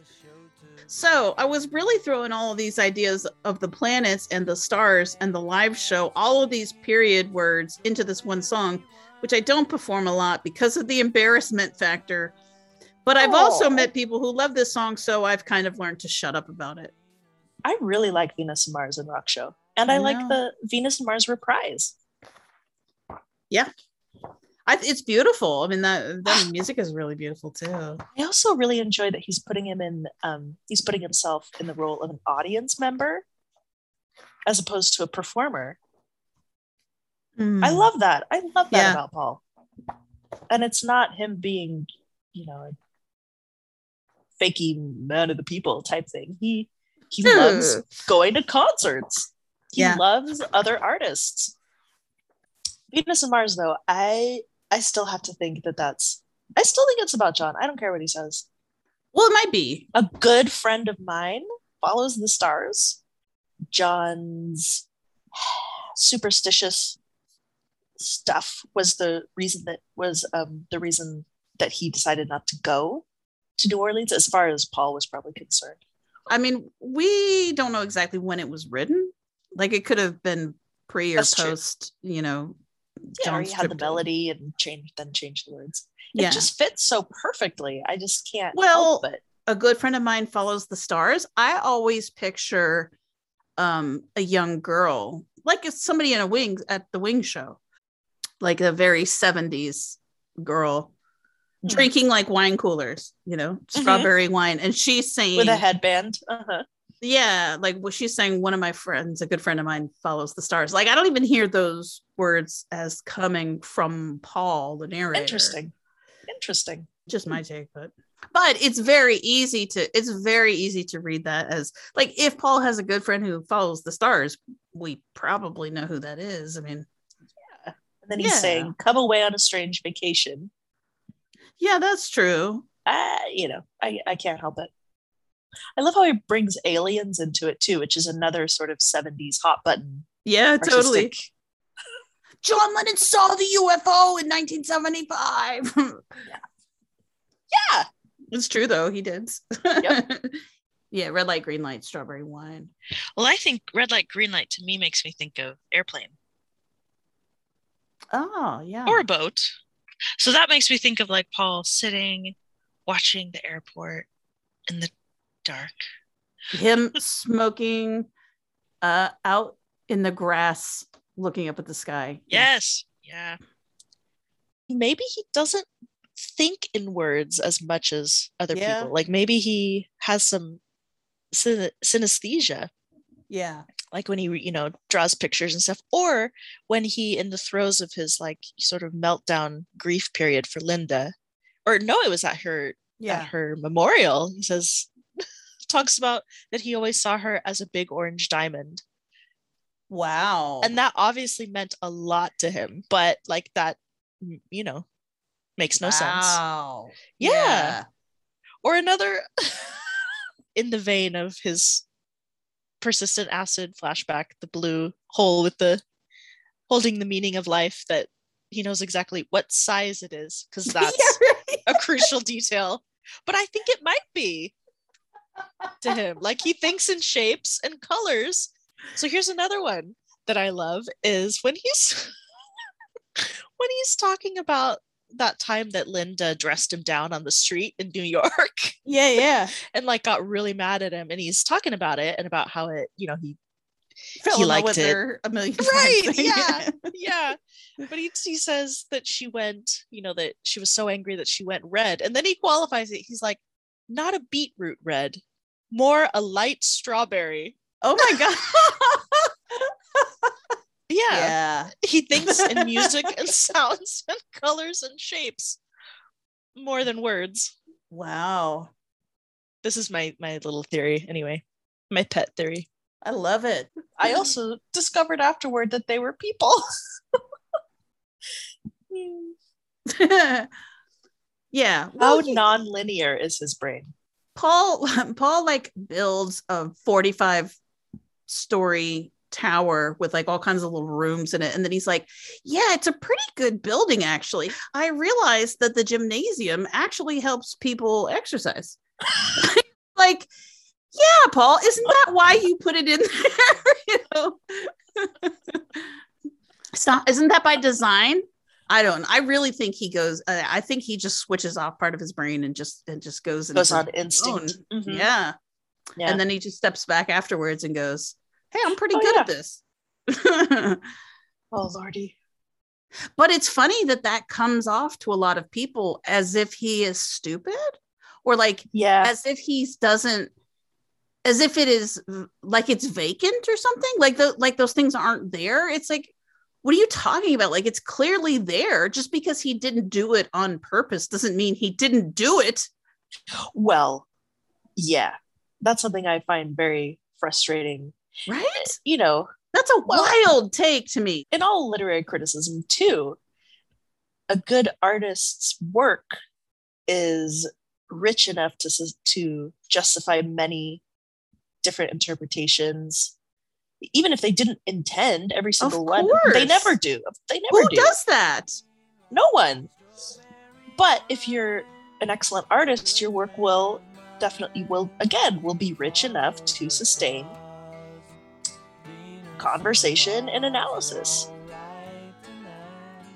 Like sometimes I feel like that's some like false modesty, that he's trying to draw attention to the fact that isn't this a smart design choice, while not actually taking the credit for it being a choice.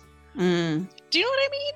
And then other times I'm just like, no, his brain is just that weird and that compartmentalized. Well, you know what? People are weird, and great artists are almost always weird. Yeah, it's very true. The simplest and most likely explanation is that he's weird. Yeah, but doesn't want to lean into that on main for some reason. Which is also weird.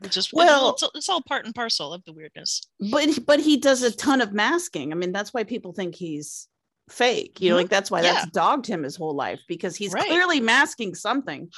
Yeah.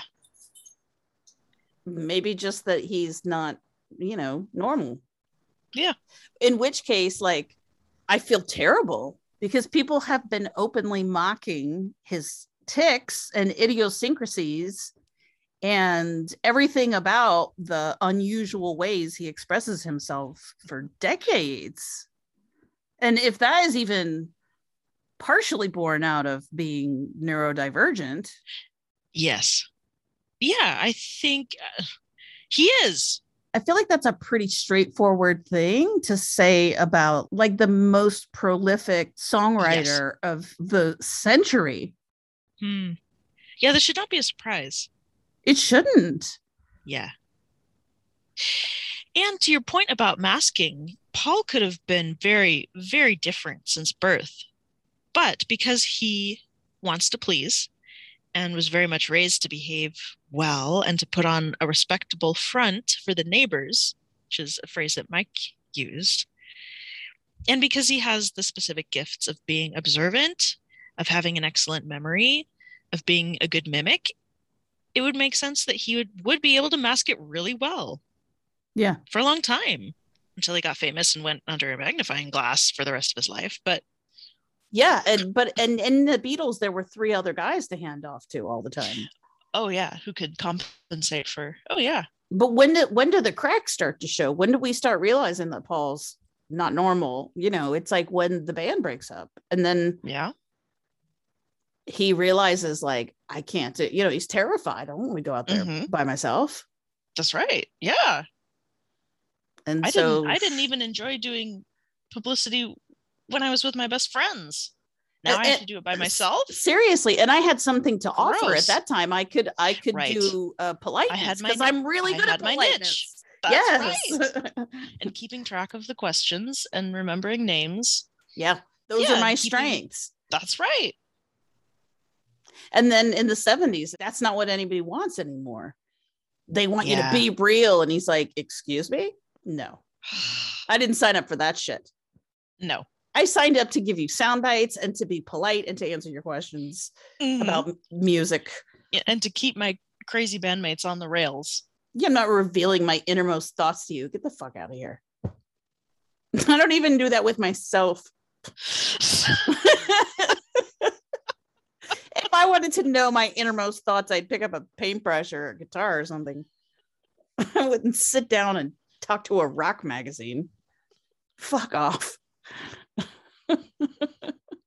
I mean, again, we can't diagnose him or whatever, but to suggest that a composer who is this prolific and this versatile across many different genres of music, suggesting that he is not neurotypical, I don't think should be controversial. Like we generally refer to these people as geniuses, and that term has become kind of problematic because it's politicized and it's been used for all kinds of weird shit, white supremacy, and all kinds of fucked up things.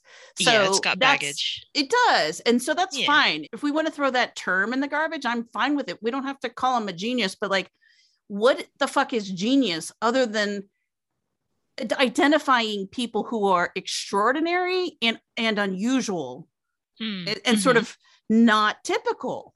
Yes. He's all those things. 1, 2, 3, 1, 2, 3. I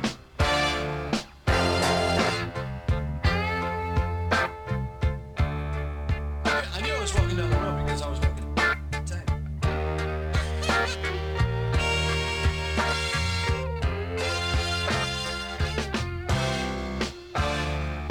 I don't think I've ever read any comments from Paul about Call Me Back Again. Is it in the book? No.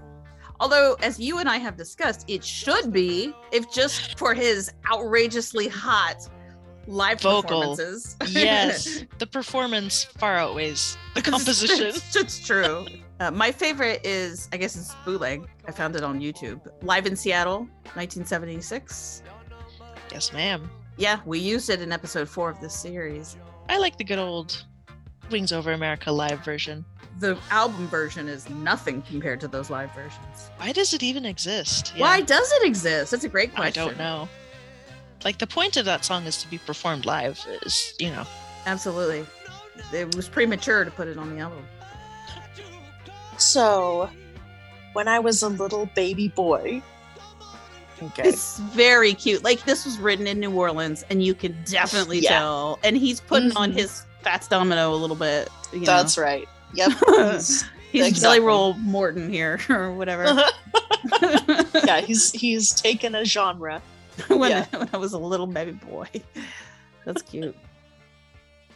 So let's talk about the song, Call Me Back Again. Okay. Kind of obvious why we think it would be directed at John. Paul's making the calls in this era. John admittedly does not return phone calls because he's self-involved, doesn't like phones, and is paranoid. And there isn't anyone on earth who ever got a phone call from him who wasn't a relative, probably, or a very old friend. Exactly. Even in the Beatles days, if they didn't call me, I didn't come. So high maintenance.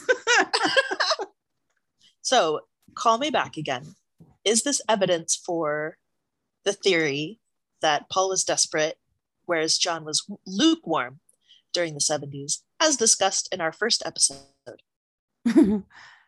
Yeah, I mean, I was going to refer back to the first episode as well, because to me, this is more like the Mick Jagger situation. You know, I mean, he's basically saying, call me back, dude. Pick up the phone, you moron. Yeah. You know, like we were discussing, I've chased you a bit and I don't mind doing that, and that's fine, and I can do it, but you have got to follow through and reciprocate, or I'm going to stop chasing you after a while. Sure, I'm not going to do this forever. Yeah. Right. Yeah, that's kind of more how I take it. Again, you know, I'm seeing it through a different lens. I see it more through like that Mick Jagger lens or whatever. Right. So to me, it's not weird or desperate for Paul to say, call me back again. And also, you know, the song isn't desperate. So like the song is upbeat and sort of uplifting and humorous. Yeah, exactly. And Paul's having a blast singing it. Yeah. No kidding. It's not like he's crying about it. He's yeah, I mean, but to play devil's advocate, I mean, you could interpret it as being begging because he says it over and over and over and over again. Absolutely. Let me put it this way. Like, if my preconception is already that Paul is desperate and John is lukewarm, this slots very nicely into that preconception. Sure. So sure. Yeah, you can take it that way. And like, whatever, I'm not trying to yuck anybody's yum. If you like that story, like if it makes you warm and special inside, if you like desperate, horny Paul and cold, aloof John, like if that's your jam, then go for it. You can feel that way. Whatever. But I just don't think that that's the real situation. But yes, to your point, yeah, that's a totally reasonable read. It just kind of depends on what your vantage point is, I guess. Yeah. So is there anything about the rest of the lyrics or about Paul's performance or any of his other choices around the song that shed light on what he is trying to communicate to John beyond, please pick up a phone? So yeah, these lyrics do jibe with John's account in 1980 of how he's a phone receiver, not a phone giver or whatever, however you want to say. Yeah. He's not a call maker. He's a call receiver. Yes. So that tracks with this song. And also just again, you know, Paul is taking poetic license and he's kind of doing a character here. But he says, since I was a little baby boy, you know, I used to call your house every night, whatever. It does kind of also fit with, you know, Paul being the one to call John's house, right? Since he was 15 or whatever. Right. I mean, it sounds kind of desperate and unrequited for him to say, I never, no, heard you calling me back. Yeah. However, if you think about it, there's really no other move in the song. Like, that's the correct place to go in the song. Exactly for the torch song genre that he's appropriating here. Yeah. Right. He can't be like, and sometimes you called me. It wouldn't work as a song. Right. Exactly. Yeah. It's not going to pack that punch. So, if you take that literally, then it's like, I do everything and like, you never give me anything and please, Mm-hmm. But again, that's not really the vibe to me. He is kind of showing off his skills. Well, that's the other thing that I kind of wonder if it's a message to John. Maybe part of it is like, look what you are missing. Look how much fun we could be having singing together. He's right. Although if I heard that, I'd be like, I'm not getting on stage with you. You got to be fucking crazy. That's exactly. A lot of the time I see things more easily from Paul's point of view. But if you're John and you have long bouts of very low energy, that is not enticing. Right. It makes you feel worse, really. Yeah. It's like, oh, I cannot keep up with this insane animal. John, after the breakup, talks a lot about Paul's energy and about the energy that they had together. So I'm sure that he misses it. And I'm sure he knows that if they did get together, that chemistry would reappear. But on the other hand, John is in his 30s now, his mid-30s. He's not 22. And obviously that had zero effect on Paul's energy because he's an alien. And specifically in John's case, his voice wouldn't have been in top form because he wasn't in practice. So again, I think Paul is maybe not super aware that when he kind of struts and shows off and like does a crazy bird mating dance to John, he's kind of scaring him into a corner. Yes.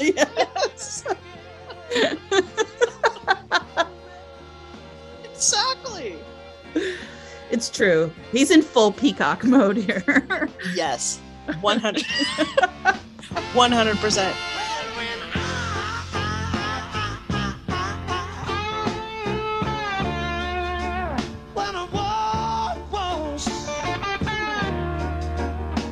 Just a little baby boy.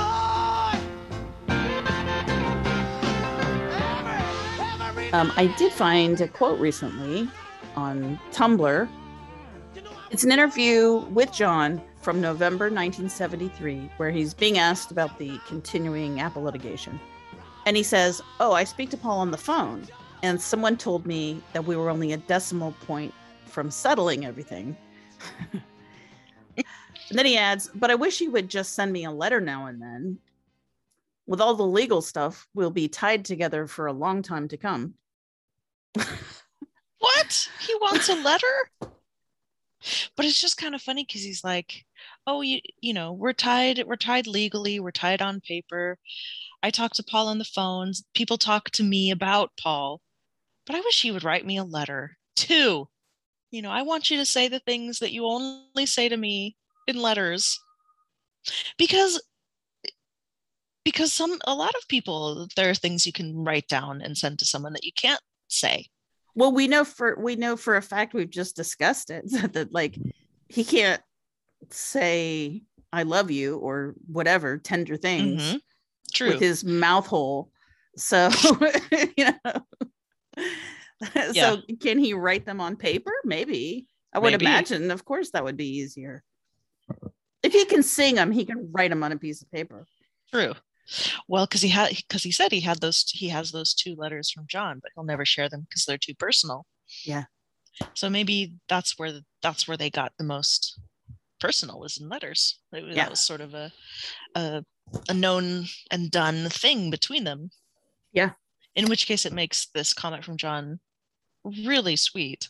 Maybe one of the really personal letters is from 1972, and John's still waiting on that reply. Oh, ouch. I mean, we don't, obviously we don't fucking know. We're just making have no idea. Yeah. And tied together for a long time to come is kind of sad in light of what we discussed in I know. episode 2. It's the only place we're tied now. Well, tied together for a long time to come. And it's like, oh, not really. Yeah. It's like 2 more years. Well, I mean, they're tied together forever. Yeah. Literally. Yeah. For the rest of human history. Yeah. Exactly. And Paul's made peace with that. Maybe that's why he doesn't give a fuck. Maybe that's why he's like, I'll talk about John. I don't care. I mean, what's the, I'm not going to get away from him. True. So I might as well try to put my version out there. That's true. Because sometimes I get like this weird double vision feeling. Because I'm like, oh, Paul, you're so frustrating. Why are you making things so difficult for yourself? Yeah. And I'm like, you know what? He's proven over time that he is good at playing the long game. That's absolutely true. Maybe this will all make sense in 50 years and we can all go, oh. Yeah. Yeah.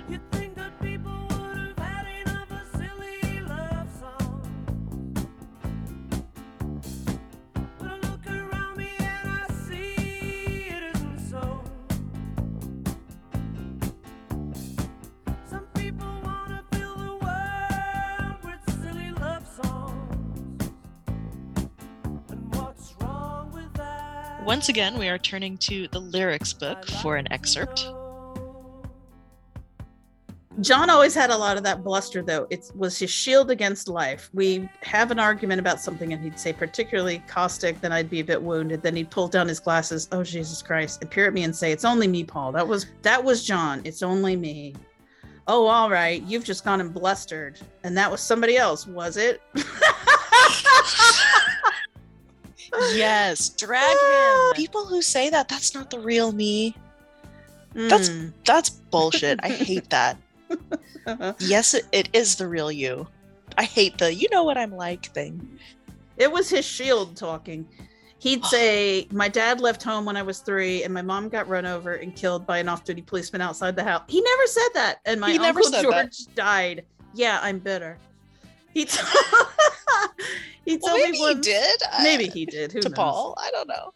He told me once he thought he was a curse on the male line of the family because his dad had run away, and then he went to live with his Aunt Mimi and Uncle George. Then George, who he really liked, died. His mom was run over after she'd visited him while walking to the bus stop down where he lived. He idolized her, just having to accommodate all that would make you want to put up a few defenses. The point is that most people don't tend to show their emotions unless they are in private, but deep down people are emotional. And all I'm really saying in this song is love isn't silly at all. So you know what? I honestly have kind of a different take from this song reading that. Okay. Because at first I was like, Paul, why are you talking about John's upbringing again? Like, enough. We know all about it. Like, what, why are you telling us this for the 55th fucking time? But reading that in context of this song and how he's pushing back on negativity and saying like, stop being a fucking blustery macho posturing asshole, like just enjoy love and just enjoy life, and it's okay to like things and give it its due respect. In the context of how he's telling this story, it sounds more like he's telling John to do those things. So how is that different from how you saw it before? So my initial read, without all this stupid stuff that I know about Lennon and McCartney that normal people don't know, as just an audience member, somebody listening to the song, I just take it as pretty much what he's saying, which is just like embrace love, embrace good feelings. Doesn't really change my impression of the song. But considering that apparently John told Bob Gruen that he thinks this song is about him, or that he thinks specifically the I love you parts are to him, then I started to think of it like, oh, well, if John thinks this is a message to him from Paul, and if like, why would the I love you part be to John? If the theme of the song is like, fuck off, then why would he be turning around and singing I love you to John? Like, that didn't really make any sense to me. So I I've never thought that the I love you was for John. I have never thought that either, but John thinks it is. Oh, right. Well, of course he does. I mean, on the one hand, you're like, of course he does, because John thinks every song is to him. But okay, so if we're going to entertain that, then we have to. So what would this interpretation of this song be from John's point of view? Oh, you know what I mean? And then you start looking a little bit deeper into the song, where when Paul breaks it down and he's talking about Linda and like explaining that he can't explain. Yeah, he can't explain, but it's plain to him, and that she gave it all to me, and what's wrong with that? Oh, if that's toward John specifically. If he's specifically talking to John, then it seems like that he's yet again explaining his love for Linda and why he chose to be with her. Yeah. I mean, I don't know that if it feels like we're in Crazy Town. Well, but we're trying to see it through John's eyes. If this is his read, well, I mean, either it's based in something. Yeah. So what would make him think that, You're asking, why would John think that I love yous were for him? That I honestly couldn't tell you. Maybe if their dynamic at this point is Paul is trying to make up for hurting John, trying to say, love isn't a lie. My love for you is real. Again, this isn't my interpretation of the song at all. Like, I would never read this as a message to John. It just, but John did, so we kind of have to talk about it. Well, that's it. Yeah, John did. So if that is true, then it I would assume it would be based not just on the I love you parts, but like the whole message of the song would be right. Yeah, which is justified, as Paul is saying in the lyrics book that exactly. There was criticism of his love songs, including from John. So John was on Paul's mind. Well, and then he goes into, as we said, what seems like a non-related tangent about how John had a shield. Oh, yeah. You know what I mean? But then deep down, he was like, he took the glasses down and said, it's only me. I love you, by the way. The other part that he's omitting. That he's not fessing up to in this book. Whatever. Okay, Paul. Yeah, which that makes more sense, right? If we're talking about that little phrase, I love you. The most true. Like the most terrifying 3 words of Paul's life. The Pac-Man chasing him. Maybe he's telling himself a little bit in this song. Stop being so weird about the L word. Seriously, yeah. Well, probably therapeutic for him to sing it. I mean, if he can sing it, but he can't say it. And I think that's been his pattern since childhood. Yep. I don't know if it's primarily because he's naturally musical, and so that was always going to be how his emotions were best expressed, because he's an artist fundamentally, or if it was something that just really got wound up tight in him by the way that his mother's death was handled. He literally could not say it out loud. Yeah.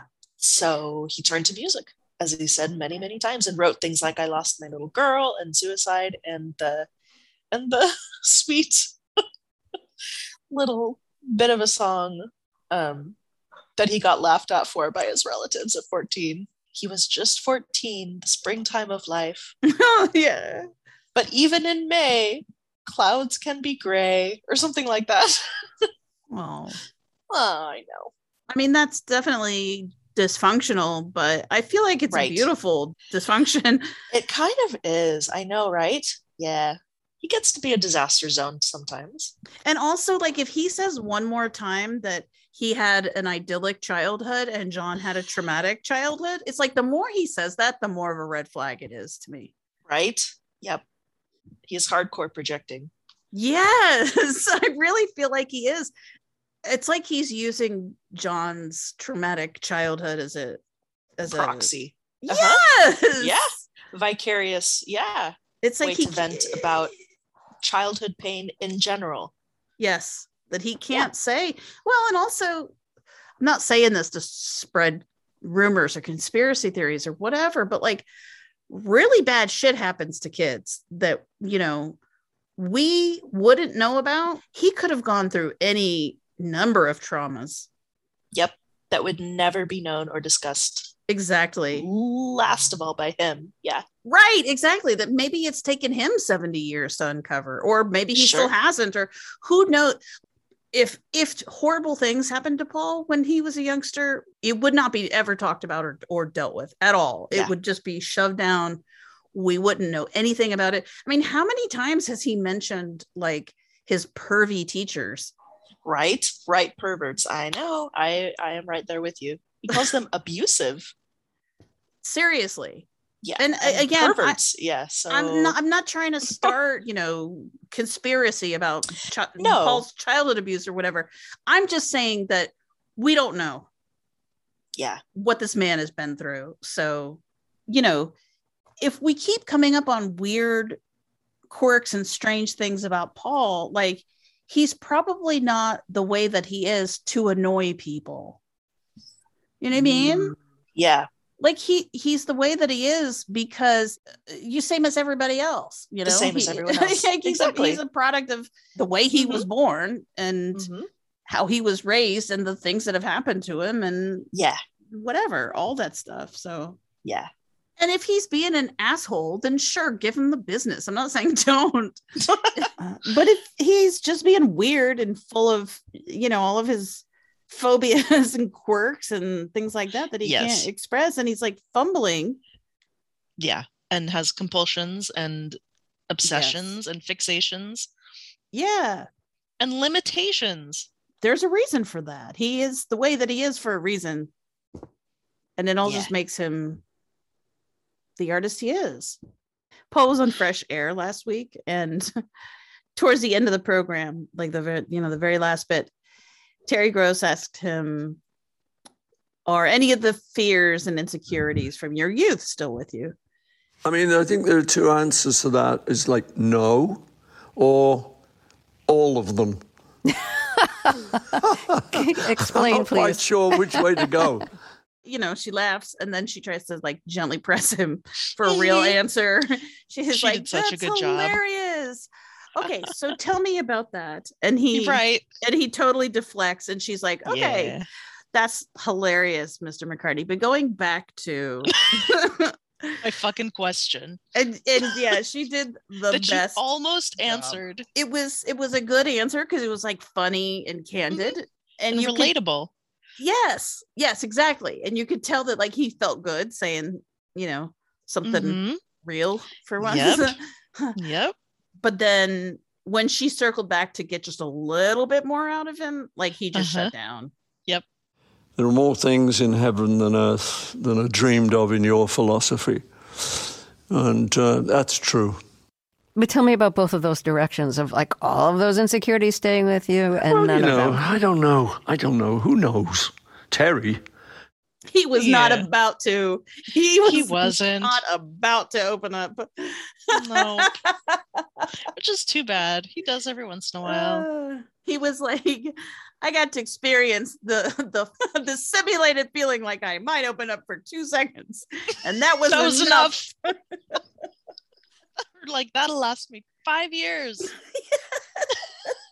That was a close one. I really stared death in the face that time. Then he keeps going back to Howard Stern.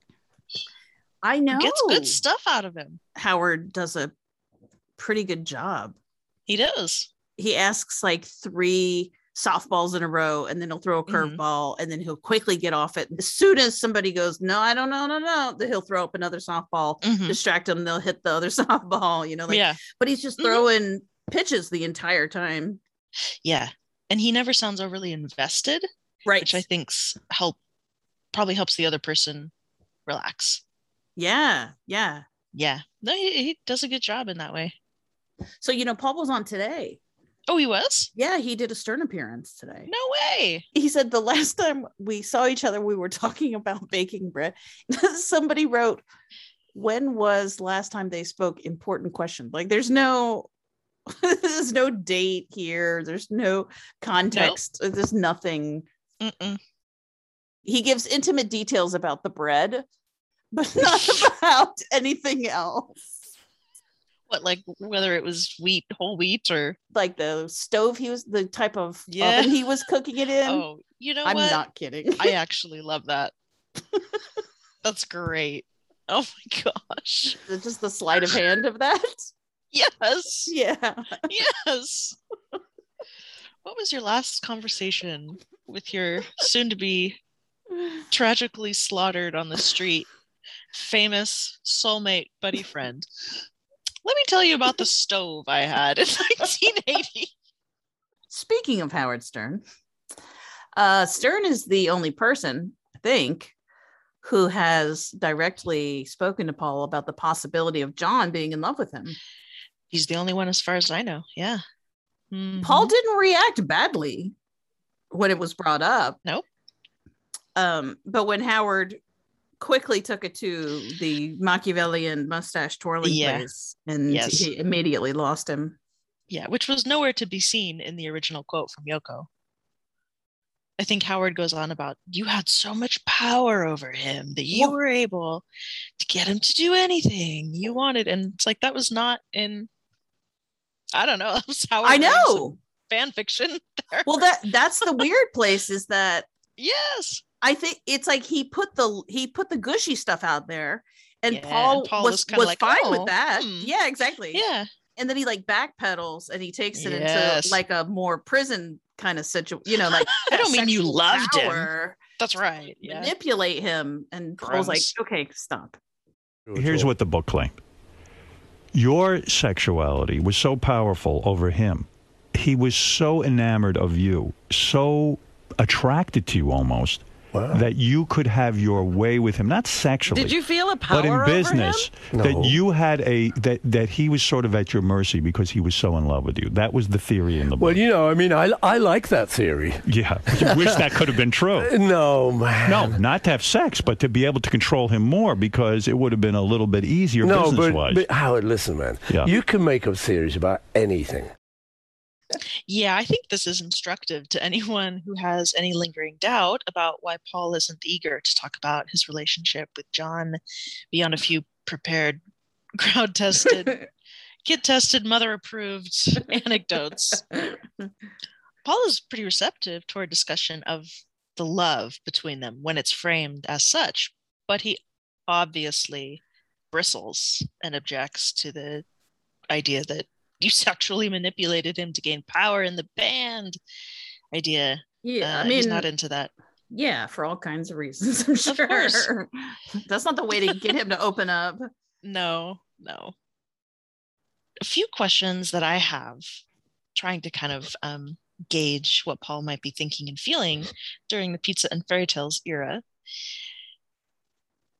Do you think there's any chance that Paul would have ever had any idea that John was filling journals with thoughts about him? It's hard to say. My instinct is no. Well, I would say no. Like in terms of the actual fact that he was doing that, I would say no. There's no way that he would know that, because Paul doesn't have a mole inside the Dakota. Like who would tell him? Know. Do you think that Paul ever knew that John was ever that level of obsessive? Yes, that's possible. Okay. I don't think he would know that he's literally filling journals. Sure. Right, however, John told him, which seems unlikely. Well, why would he? Yeah. Right. However, if you mean like in a general sense, would Paul have an inkling that, John was obsessive and paranoid about him? Then yeah, I think he definitely could. It's also very possible that John, because if they're not talking that much in that period, let's say 77 through 79, if they only talk like once, briefly every few months, then certainly John could mask his obsession. Totally. Yeah. Yeah, and he could put on a fairly convincing bland. What do you want? You know, blasé. Right. Yeah. Yeah. I mean, here's the thing. So he said to Hunter Davies in 1982, for 10 years, he picked my songs apart. We had great screaming matches over it. So that's got to be the 70s, right? That's how I take it. Yeah. Yeah. Which is pretty amazing that they were having knockdown, drag out arguments in the 70s about John being paranoid about Paul's songs specifically. We know that John's what are they paranoid. fighting about? I don't know, but like we know that that John is paranoid about Ram. Mm-hmm. If it extends beyond that to other things, that's kind of wild. It is, yeah. Yeah, does John still think Paul is still making swipes at him secretly in his songs? Or would it be more like, I know that nice loving song you wrote was to me, admit it kind of thing. Don't pretend like my love is for Linda. I know it's for me.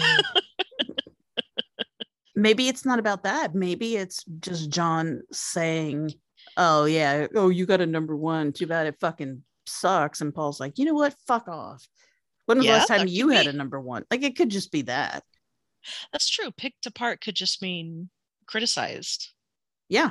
Oh, I heard your song on the radio. You should have done X, Y, and Z instead of whatever. Yes. Yeah. Well, I didn't ask your fucking opinion. That's right. Yeah. Yeah. Yeah. Well, somebody's got to tell you the truth. Yeah, like he could have just been critical, which is that's definitely believable because that's always how he is. Yeah. He's hypercritical of Paul publicly and in his journals. Yep. Yeah, and you do kind of wonder why would Paul come back for that? Yeah, you do, but people do. He definitely did say at some point, like, John got sweeter again. Mm-hmm. Yeah, when he was in New York with the baby. So maybe he means 1980. I don't know. What about Paul inviting John to New Orleans? As we said, the cover story was, oh, we'll just hang out. It'll be fun. But Paul was hoping it would turn into more, right? Don't you think? That they would collaborate? Sure.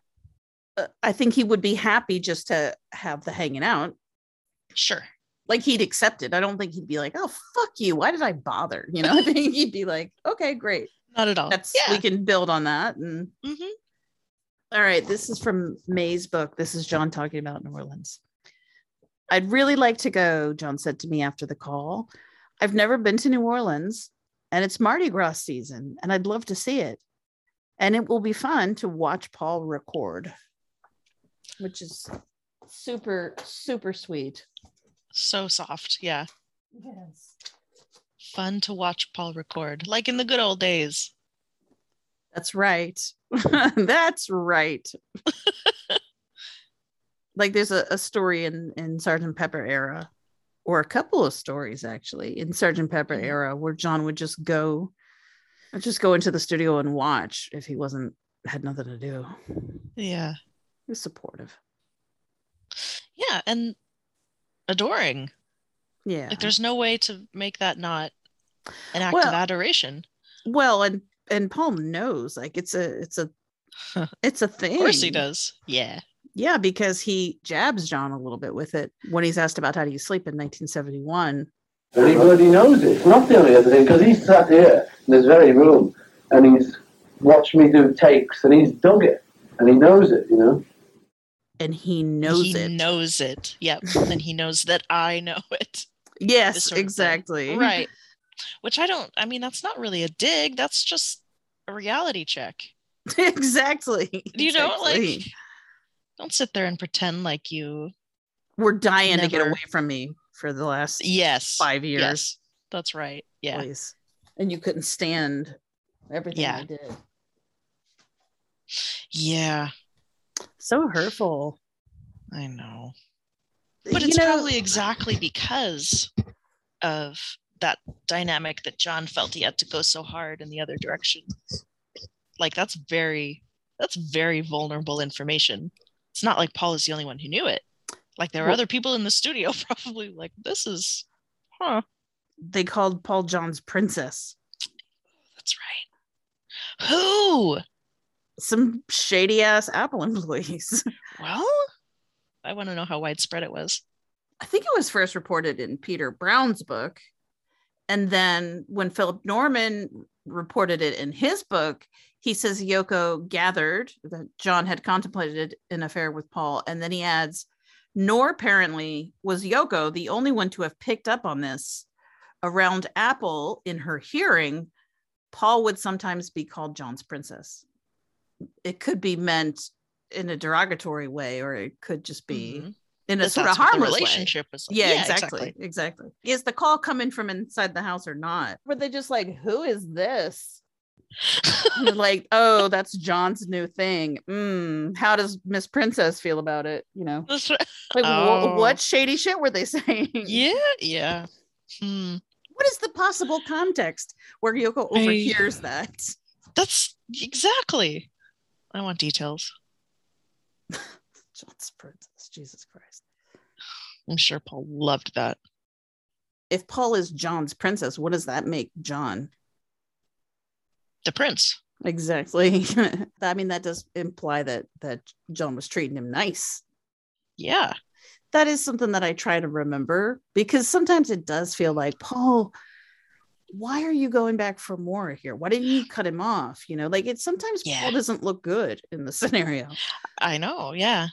But at the same time, like, you know, I try to remember that, like, everybody in John's life says that he had a really, really super sweet, soft, loving, and vulnerable side. Yep. I think there's a big part of Paul that likes that dynamic. That is drawn to the crazy. I mean, a lot of people are attracted to that. It can be exciting, you know? Absolutely. And it's also like a pretty intense way to be loved too. So that can be intoxicating. Absolutely. Yep. Yeah. And there's nothing, you know, in Paul's life and history to suggest he doesn't like that. True. It's hard to judge from the outside because we really don't know what it was like on the inside. Yeah. So, you know, yes, we read the lyrics book and sometimes think, why do you sound so crazy, Paul? Like, why does everything you say about John sound so weird? Why are you so weird? Yes. But at the end of the day, this guy fucked him up really, really bad. Yep. It is just a relationship that fucked his shit up. Forever. Yeah. So whoever amongst us has never been messed up by an intense relationship, then, you know, throw the first fucking stone. But yeah. Well, and like there's no playbook for that relationship. Well, and he's trapped in it. I mean, he can't get away from it anyway. No. Like there's no room for him to get away from it in a healthy manner and sort of move past it and whatever. It's like they built this cage for themselves. And they were like, it's fine because we will live in it forever and we will love each other forever and we will never break up. So who cares? So of course they both went a little, you know, nuts. Yep. And then John was killed. And that's just not something that can be dealt with well, even without all the weird other pressures on the relationship and on them personally and everything. It's a lot. Yeah. For someone to process, to carry around, to live with, and to be graceful about. Like it's so much to ask. Big ask. Yeah, it really is. And I think everyone can agree that if the roles were reversed and Paul had been violently murdered in 1980, that John Lennon probably wouldn't have handled it perfectly. Nor would we expect him to. No. Do we really think that he would be perfectly, you know, cool and eloquent and just totally normal? Yeah, and gracious 24/7? No. Yeah. I know you cut Paul lots of slack, and so do I. And I actually I I do, especially since I actually lost my best friend person soulmate a couple years ago. I don't know if I should get this personal, but fuck it, I'm doing it. And like, if I had gone through what Paul went through around that, like I had zero of the, terrible falling out, public, whatever, violent murder. Like there was none of that. But no, if I'd gone through what Paul went through around that, like I'd be in an institution, best case scenario. So I have infinite sympathy for however weird Paul needs to act to keep himself going. If you haven't had that happen, you just really can't. Don't judge. That relationship was never normal, was probably never completely healthy, and then it got cut off in like the most horrible way imaginable. So of course he's not processing great. He didn't even process his mother's death until Linda died. And that's another point. Yeah. He lost John, and then his soulmate, and then he had to go through it all again, losing Linda to the same illness that killed his mother. Yeah. And then 3 years later, George died. If Paul is weird about all of those beloved and tragically dead people, I don't want to pull rank or be weird or anything like that. But if you haven't gone through that, you don't understand. So what if he talks about him too much sometimes, or if he tells the same stories over? Like, let him tell the story. Yeah.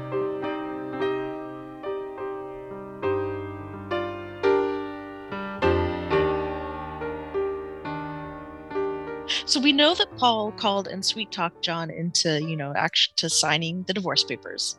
But do we have any accounts or evidence at all about what he said specifically, or how he thought about it afterward? Did he? I don't think so. It sounds like Paul was just pragmatic about it all, and he was like, "It's fine. I'll stay. We'll stay until it gets done." Yeah, this is not out of character. I mean, I think Paul is second only to Yoko in terms of handling John. I almost wonder if Paul kind of saw it coming. So here's my rationale. Okay. Getting those papers signed has been the preeminent thrust of his life for years. That's true. Years. He's been working and sweating and bleeding to make that happen. Yeah. So if John not doing it at the last minute had caught him unawares, I feel like we would have gone nuclear, or at least gotten as angry as George did. For sure. Yeah, that absolutely makes sense. So the fact that he didn't kind of tells me that it was not surprising. Right. He's like, okay, what's going on? And he just listens to what John says, and he's like, okay, we'll work it out. We'll fix it. Don't worry. Yeah. Paul's reaction in that situation was definitely the right one. Yeah, and then Yoko does a version of the same thing. She's like, okay, give him an out so that he can call. Like, he just needs, like, they both get it immediately. He just needs a little bit of space. A little handling. Yep. Yeah. Let's talk about Sean and Paul for a little bit. So as a reminder, Paul told Hunter Davies that John was so jealous that he wouldn't let Paul touch Sean. When they all met up at some point, Sean was a baby, and John wouldn't let Paul touch him or hold him. And Paul's interpretation was that was because of jealousy. Obviously, he's distraught. And reading the words on the page, it just seems like he's saying, man, isn't that crazy? That's so crazy. What was wrong with that guy?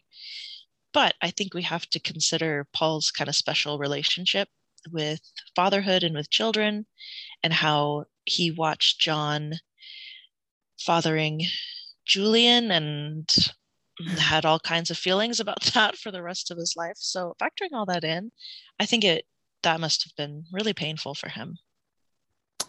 Well, you know what, it kind of reminds me of that Martha, my dear story. Mm-hmm. John's feeling closer to Paul, watching Paul with the puppy. Right. Paul would feel closer to John, seeing him with Sean and getting in on that cuddle fest too. It's kind of a similar idea. I don't know, these two are so weird about intimacy and like so possessive about intimacy with each other, and I don't know. I feel like because of Paul's relationship to fatherhood, it would have been really painful for John to not trust him that way. Well, it's just a lot of bad feeling. If he's like, no, you don't get to touch him, then it sort of makes Paul feel like John considers Paul the source of that bad feeling, which is just hurtful. Well, it's the opposite of what Paul would ever want to be to John. Exactly. What song does Paul always cite as his favorite solo John song? Beautiful Boy. Yep.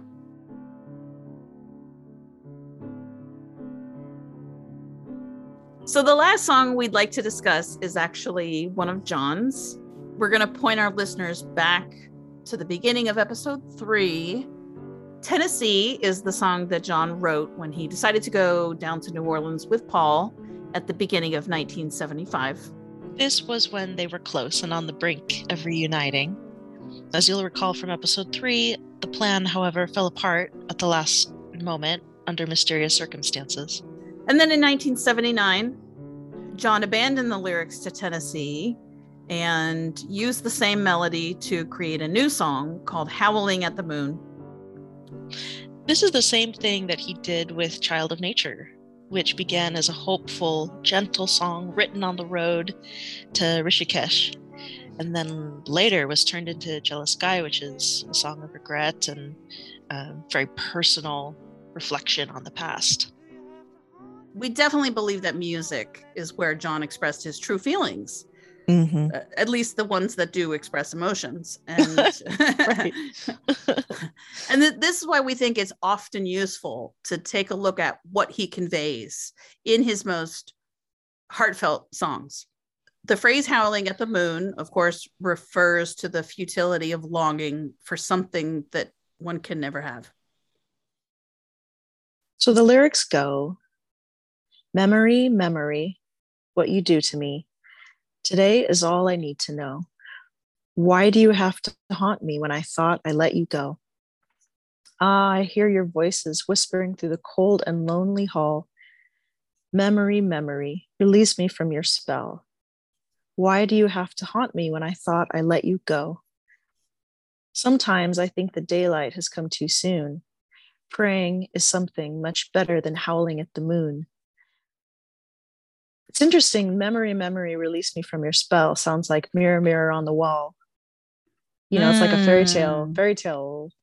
And John is kind of casting himself in the role of the wolf, not in like the villainous sense, I think, but just the wild and animalistic connotation. Something that's out of control is inside him and can't help but just howl wordlessly, uselessly at the moon. An animal howling versus like the rational human verbs of praying, wishing, hoping. Those are actions he aspires to and he understands would be better than the howling, but maybe he can't quite get over that helpless animal side enough to achieve. And then it's interesting how it goes from, I thought I let you go, I thought I let you go, and then it turns to, you went away. I let you go versus you left me. I always take that line as, you went away and I thought I was okay with it. Like I thought I let you go, not because it was my choice or because I wanted to, but because I knew that I had to. I thought I got over it. Yeah, you can definitely see it that way too. But it's interesting because he says it the same way twice, and then the third time he phrases it differently. And in literature and in poetry, when you have a single concept that is expressed two different ways, then the differences, they have to be significant, you know, and there can be various interpretations. I thought I let you go could definitely mean like I got over it when you left, but there's still the possibility of letting go being a more active, whereas you went away feels more like being abandoned. And it does, and if Yeah. nothing else, it doesn't include the I let it go. It's just you went away. He doesn't say, and I got over it. He just leaves it at you went away. Well, he might not know. For sure. He might not know what the real situation was. Oh, yeah. I think that is particularly brilliant about this song, actually, is that it encapsulates that wounded confusion that is so prevalent with John and Paul. Like how they both feel hurt and abandoned by the other. And that is that's one of the things that makes it so difficult to figure out exactly what happened between them. Yeah. Yeah, I don't think that they ever really fully saw the other's perspective on that. Yeah. And so from the outside, it's very confusing because yes, you kind of have to try to figure out a scenario where they both feel abandoned by the other. Right. Yeah. And they both feel rejected by the other. Yeah. So like, for instance, in Now and Then, he also says, I don't want to lose you, but if you have to go away, I can't stop you. Like he's helpless to stop this person from leaving, even though it's not really what he wants. And then he sings, and if you go away, I know you'll never stay, indicating that it's ultimately hopeless because this person, even when in John's life, will never stay. Oh, well, however, if you look at it as a full sentence, if you go away, I know you'll never stay could mean I know you'll never stay away. So maybe again, we have that sort of tension of two different possible meanings. Maybe that's a moment, that's a spark of hope in an otherwise sad song, or maybe it's just exhausting, this back and forth. You won't leave and you won't stay. So thematically, I always see those songs as connected because I know you'll never stay is a similar concept to Howling at the Moon. Both are situations that John seems to believe deep down are hopeless. Yeah. And then Now Again, he sings, if we must start again, which obviously suggests a relationship with a past, which is similar to the haunting and memories from Howling at the Moon. Right. Very, very focused, both of these lyrics, on the past. Yes, the past that can never be attained. Yeah. Yeah. I can't even imagine how devastating it would be to have somebody like this in your life who you're hurting about, basically. And then having to hear that person's literal voice singing at random times when you're not expecting it, singing love songs, no less, and sometimes singing with you. Yeah. Sometimes it's both of you singing together. Sometimes it's both of you singing love songs that you wrote together. Like that's crazy. Like what kind of a funhouse madness is that? Yeah, that is a weird world to inhabit. I mean, you go to the newsstand and sometimes you look over and there's a picture of you with that guy. Yeah. And you look so much happier back then. I mean, yeah. That's rough. Yeah. Yeah, it really is. Talk about being haunted. How can he get over it? I don't think he can. Yeah. And if Paul didn't feel similarly haunted by John in the 1970s, I'm sure he did starting in 1981.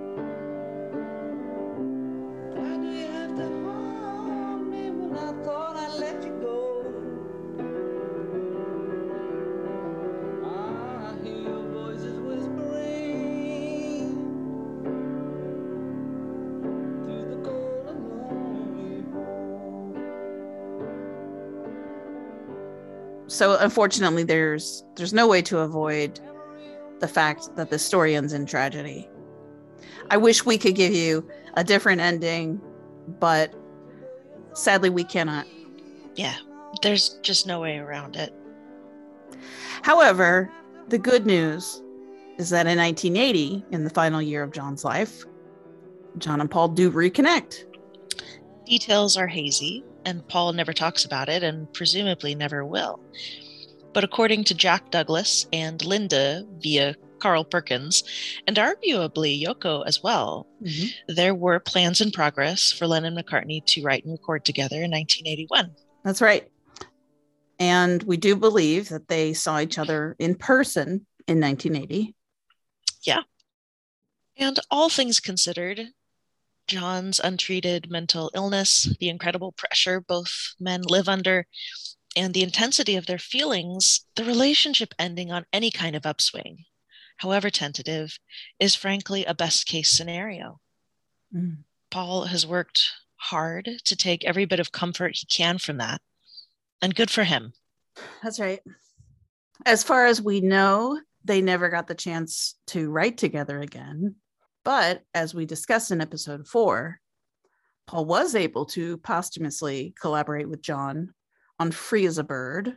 And whether or not we ever get to hear it, he will finish Now and Then as well. He might be doing it right now, people. I hope he does it and enjoys it, whether or not we get to hear it. Yes. I wish he would finish all of John's unfinished demos, actually. I mean, why not? Why not? Yeah. Daphne, it's been great doing this series with you. Oh, Phoebe, pleasure has been all mine. Thank you so much. It's been so fun. Yes, you're welcome. And thank you for having me. It's been great. It's been hard. It's been fun. It's been depressing. I feel like I've been hit by a truck, but in a good way. Yes, a good truck. There's one last thing I'd like to discuss, which is that sometimes I feel that it's difficult for Paul to take ownership of his relationship with John. And I'll explain what I mean by that. But first, we're going to share a quote from Paul to Rolling Stone magazine in 1987. Now, just for context, the mid-'80s is a time when Paul is starting to open up a little bit about their relationship. In 1985, he gave that interview to German TV that we discussed in episode 4 about being almost like a girlfriend to John. And also in 1985, he told Playgirl magazine that John said he wrote Jealous Guy for Paul. Definitely check out our episode on Jealous Guy if you haven't yet. No, it's really good. You should all listen to it. And 1986 is the famous interview with Chris Salowitz, where Paul is very candid about a lot of things. So here's the quote from 1987. It's just like divorce. It's that you are so close and so in love that if anyone decides to start talking dirty, great, then Pandora's box is open. That's what happened with us. In the end, it was like, oh, you want to know the truth about him? Right, I'll tell you. Obviously, I go over this ground in my mind. I was one of the biggest friends in John's life, one of the closest people to him. I can't claim to be the closest, although it's possible. It's contentious, but I don't need that credit. But I was certainly among the 3 or 4 people who were closest to him in his life, I would have thought. And obviously, it was very hurtful. Okay. So, besides the fact that Paul is essentially saying that the intensity of their breakup was commensurate with the intensity of their love for each other. That's a big statement there. But the even bigger statement that gets pretty much overlooked is, I can't claim to be the closest, although it's possible. So Paul is saying it's possible I was the closest person to John. Right. Ever. Yeah. Closer than Yoko. That's the contentiousness he's referencing there. Right. I definitely do feel like Paul defers to Yoko as John's wife, which he should. Yeah. For a number of reasons. Because he believes that that is correct and that is the right thing to do. But I also think a big part of him wants to assert his claim as John's chosen partner for a very long, very important, formative, largely productive and happy part of John's life, which he also has every right to do. Yes. However, I think both the public and Paul himself struggles with exactly what his role is, so to speak, in John's life. Mm. In the past, I think this has partly been, because of Paul's age and the world he and John grew up in, and sort of the limitations about how we talk about same-sex relationships. Mm-hmm. And Paul personally has a tendency to think himself into vicious circles. And part of that is his perception of how he's going to be reacted to. He doesn't know how much space he's allowed to take up in John's life by outside people. Right. And when he feels himself being marginalized, he pushes back. Yes. It's not just about bragging rights about who wrote what song and who was more innovative and all that kind of stuff. There's also, it's personal. Very deeply. Yes. I think people who are concerned with the first issue, competition and jealousy and the clashing of egos, the rivalry. Yeah. Which is important and, should be a major concern. But I think people who are too focused on that sort of ignore the more personal angle to it. And it's important to remember that these are human beings and we're talking about a personal relationship that was just as important as the creative and competitive aspect. Mm-hmm. Yeah. I mean, in my mind, the bigger issue here is the sort of hard to define quality of their relationship. In other words, what were they? Yeah. What were they after all? I feel like in this day and age, at least, we are mostly respectful of same-sex partners as long as they fit into a palatable, monogamous, easily understood mold. Mm-hmm. But what if two people shared a life together, lived together, grew up together, made art together, built a kingdom, an empire together? Right. Changed the face of pop culture and loved each other above everyone else. But if they weren't lovers in the traditional physical sense, does that mean that they weren't a valid couple?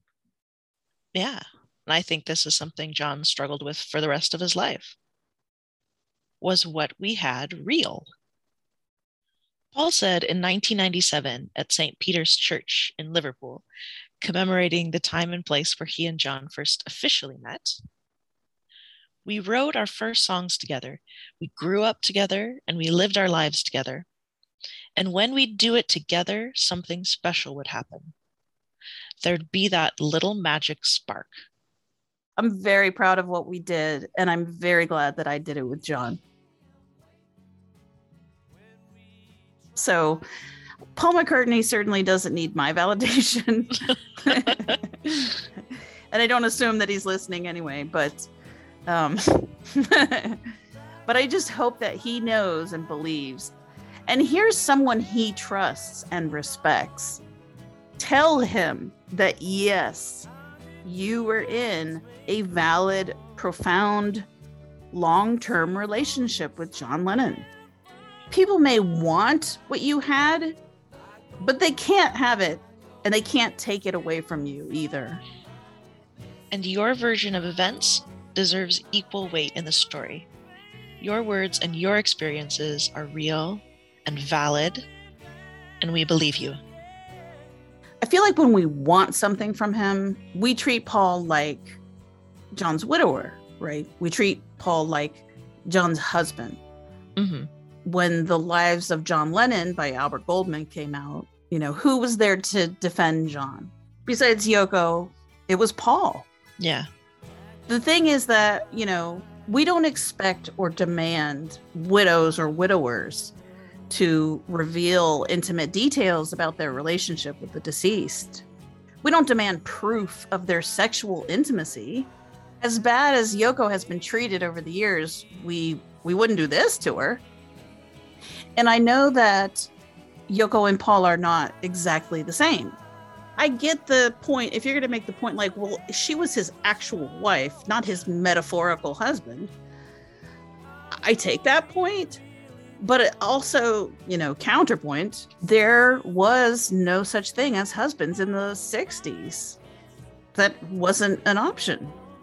And, you know, if two people say they're married enough times, they're married, even if they don't have the legal option of getting married.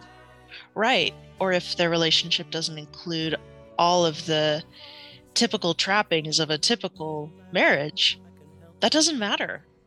They identified as married. That is the story they wrote for themselves and the story they told to us. So if John called Paul his spouse 1,000,000 times, shouldn't we treat Paul like that? Yes, we should believe them.